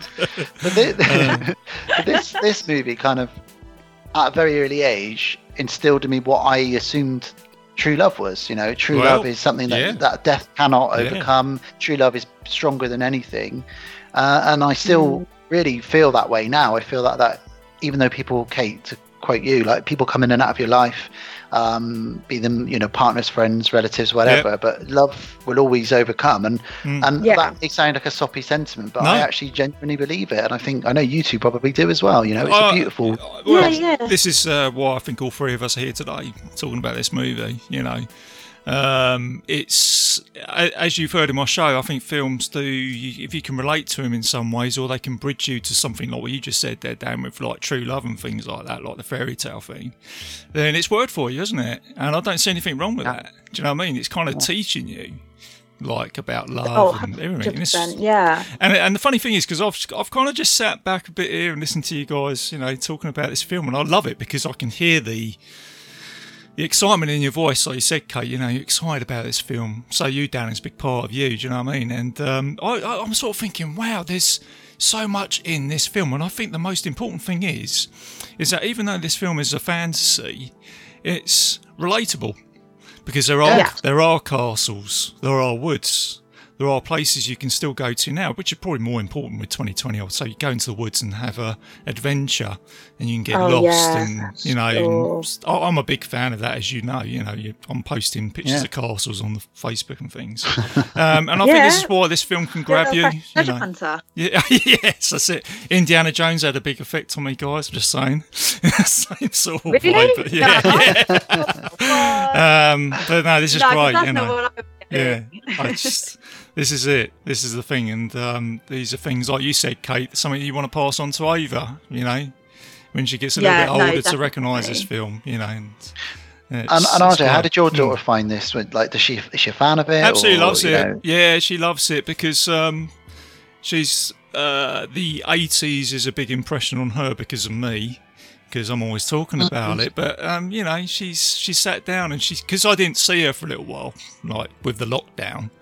One of the nicest things she said to me was, "Look, you know, Dad, I can't wait to see you." And I said, "It'd be great. What do you want to do when you come up?" She goes, "I just want to watch a film with you, Dad." And yeah, that's so cute. Do you know what I mean? And it's the simple things, isn't it? Simple things that kind of draw you together. Yeah. It's like what you were saying, Dan, you know, you and your family sat down on a Sunday and just, you know, cracked on a movie, and you'd watch this or you'd watch something else. And it's just, you know, you can, like, it really kind of bugs me when people kind of downplay movies and like the importance of movies and the importance of culture, and you just sat in front of a TV. It's like, you're not. It's not the same. It's not the same as just sort of watching endless sort of rubbish going around on television. It's storytelling, it's visuals, it's enjoying something together with your friends, your family. You get some food in, you get some drinks in, and it's a shared moment. It's an experience, isn't it? It's totally an experience. And like, you know, so I don't mind, like, you know, if my little girl is watching movies and stuff, because it's something that we'll do together. And as she gets older, I only want to encourage that. And you know, standard storytelling, like you know, reading books and things is equally as important. But yeah, I absolutely put stock into these experiences, because I tell you what, growing up, as I said, my uncle, that's all we did. We just sat and we watched movies and TV shows like Buffy and things. There you go, scorecard. You know, and Buffy.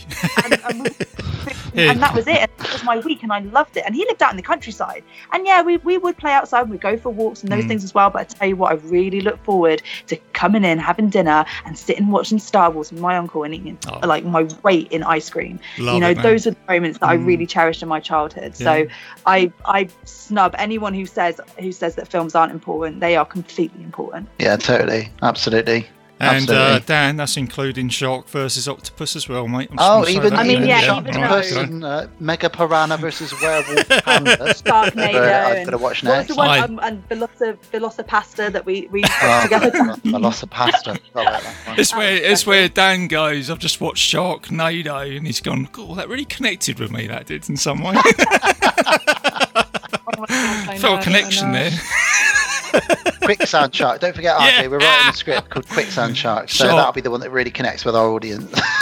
I'll be front row and centre for that, guys. 100%. A Ouija Shark versus Shark Exorcist. Yeah, that's it. My goodness.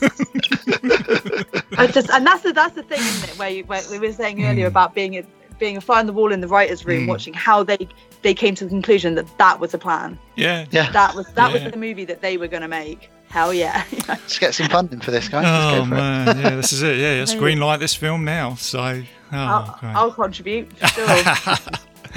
Well, this has been great today, guys. I've really enjoyed this. Like I say, it's, as I said, Kate, this is podcasting, you know, like as in kind of things just go with the flow and just let it go, you know. So, it's so much it's just a ton of fun, really. So, If you're not having thank you.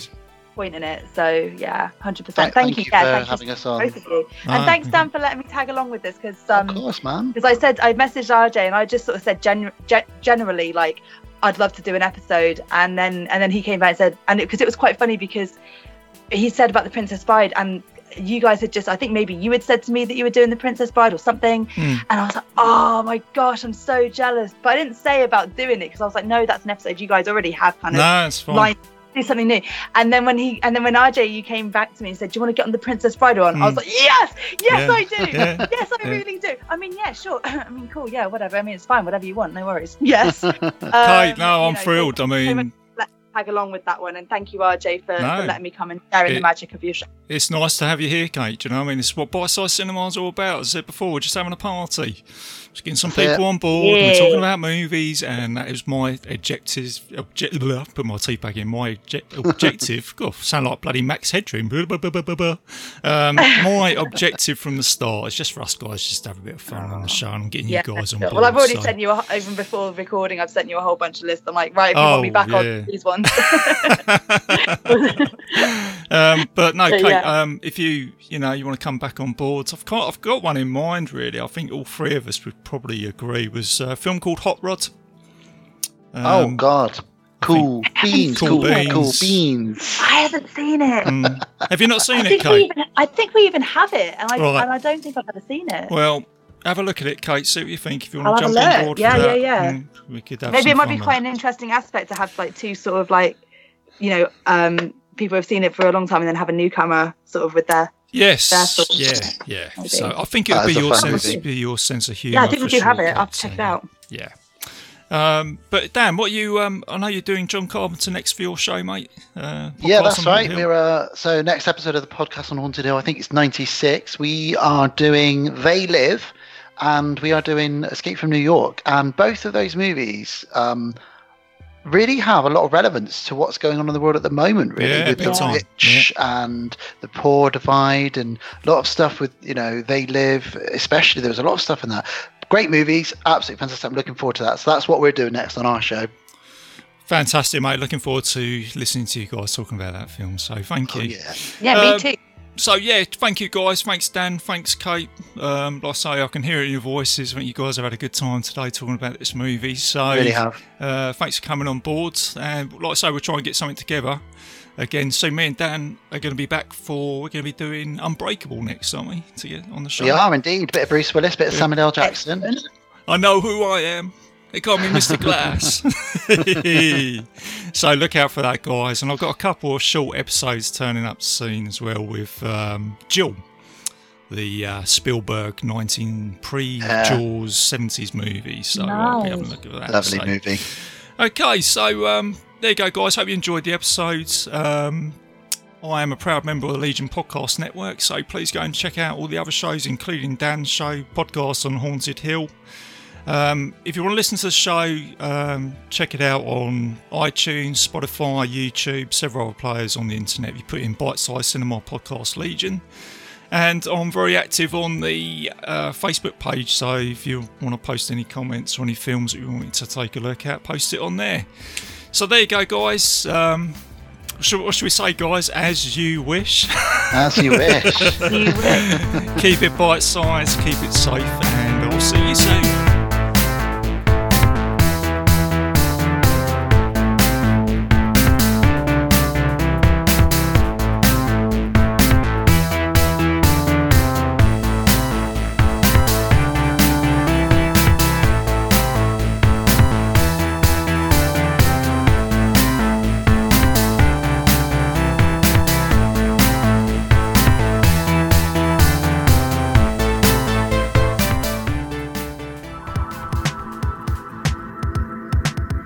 If you enjoyed this show, then make sure you check out the other great shows on the Legion Podcast Network, like Cinema Psyops, Cinema Beef, Devour the Podcast, Duncan and Bo Come Correct, Exploding Heads Horror Movie Podcast, Friday the 13th, Get Slayed, The Helming Power Hour, Hello, This is the Doom Show, Hero Hero Ghost Show, Kill the Cast, Underwater Kaiju from Outer Space, Jerry Hates Action, Legion After Dark, Mental Health, Obsessive Cinema, Discourse, Pick Six Movies, the podcast by The Cemetery, the podcast on Haunted Hill, the Psychosemantic podcast, Rick Radio, House of Wax, Dude Looks Like the 80s, Rabbit and Red Radio, the Shadecast, Short Bus Cinema, Two Drink Minimum Commentaries, the VD Clinic, Who Will Survive Horror Podcast, and Witch vs. the Doomsday Clock. With such a wide spread of shows, there is guaranteed to be a niche for you to fall in love with. Horror, politics, movies, books, sex, music, commentaries, health, video games, kaiju, action, news, comedy, and opinions that would most likely get you killed in some parts of the world. We are proud to bring you some of the best podcasting in the world. Check us out at www.legionpodcast.com, iTunes, Spotify, Stitcher, YouTube, and any other dark corner of the internet where podcasts can be found.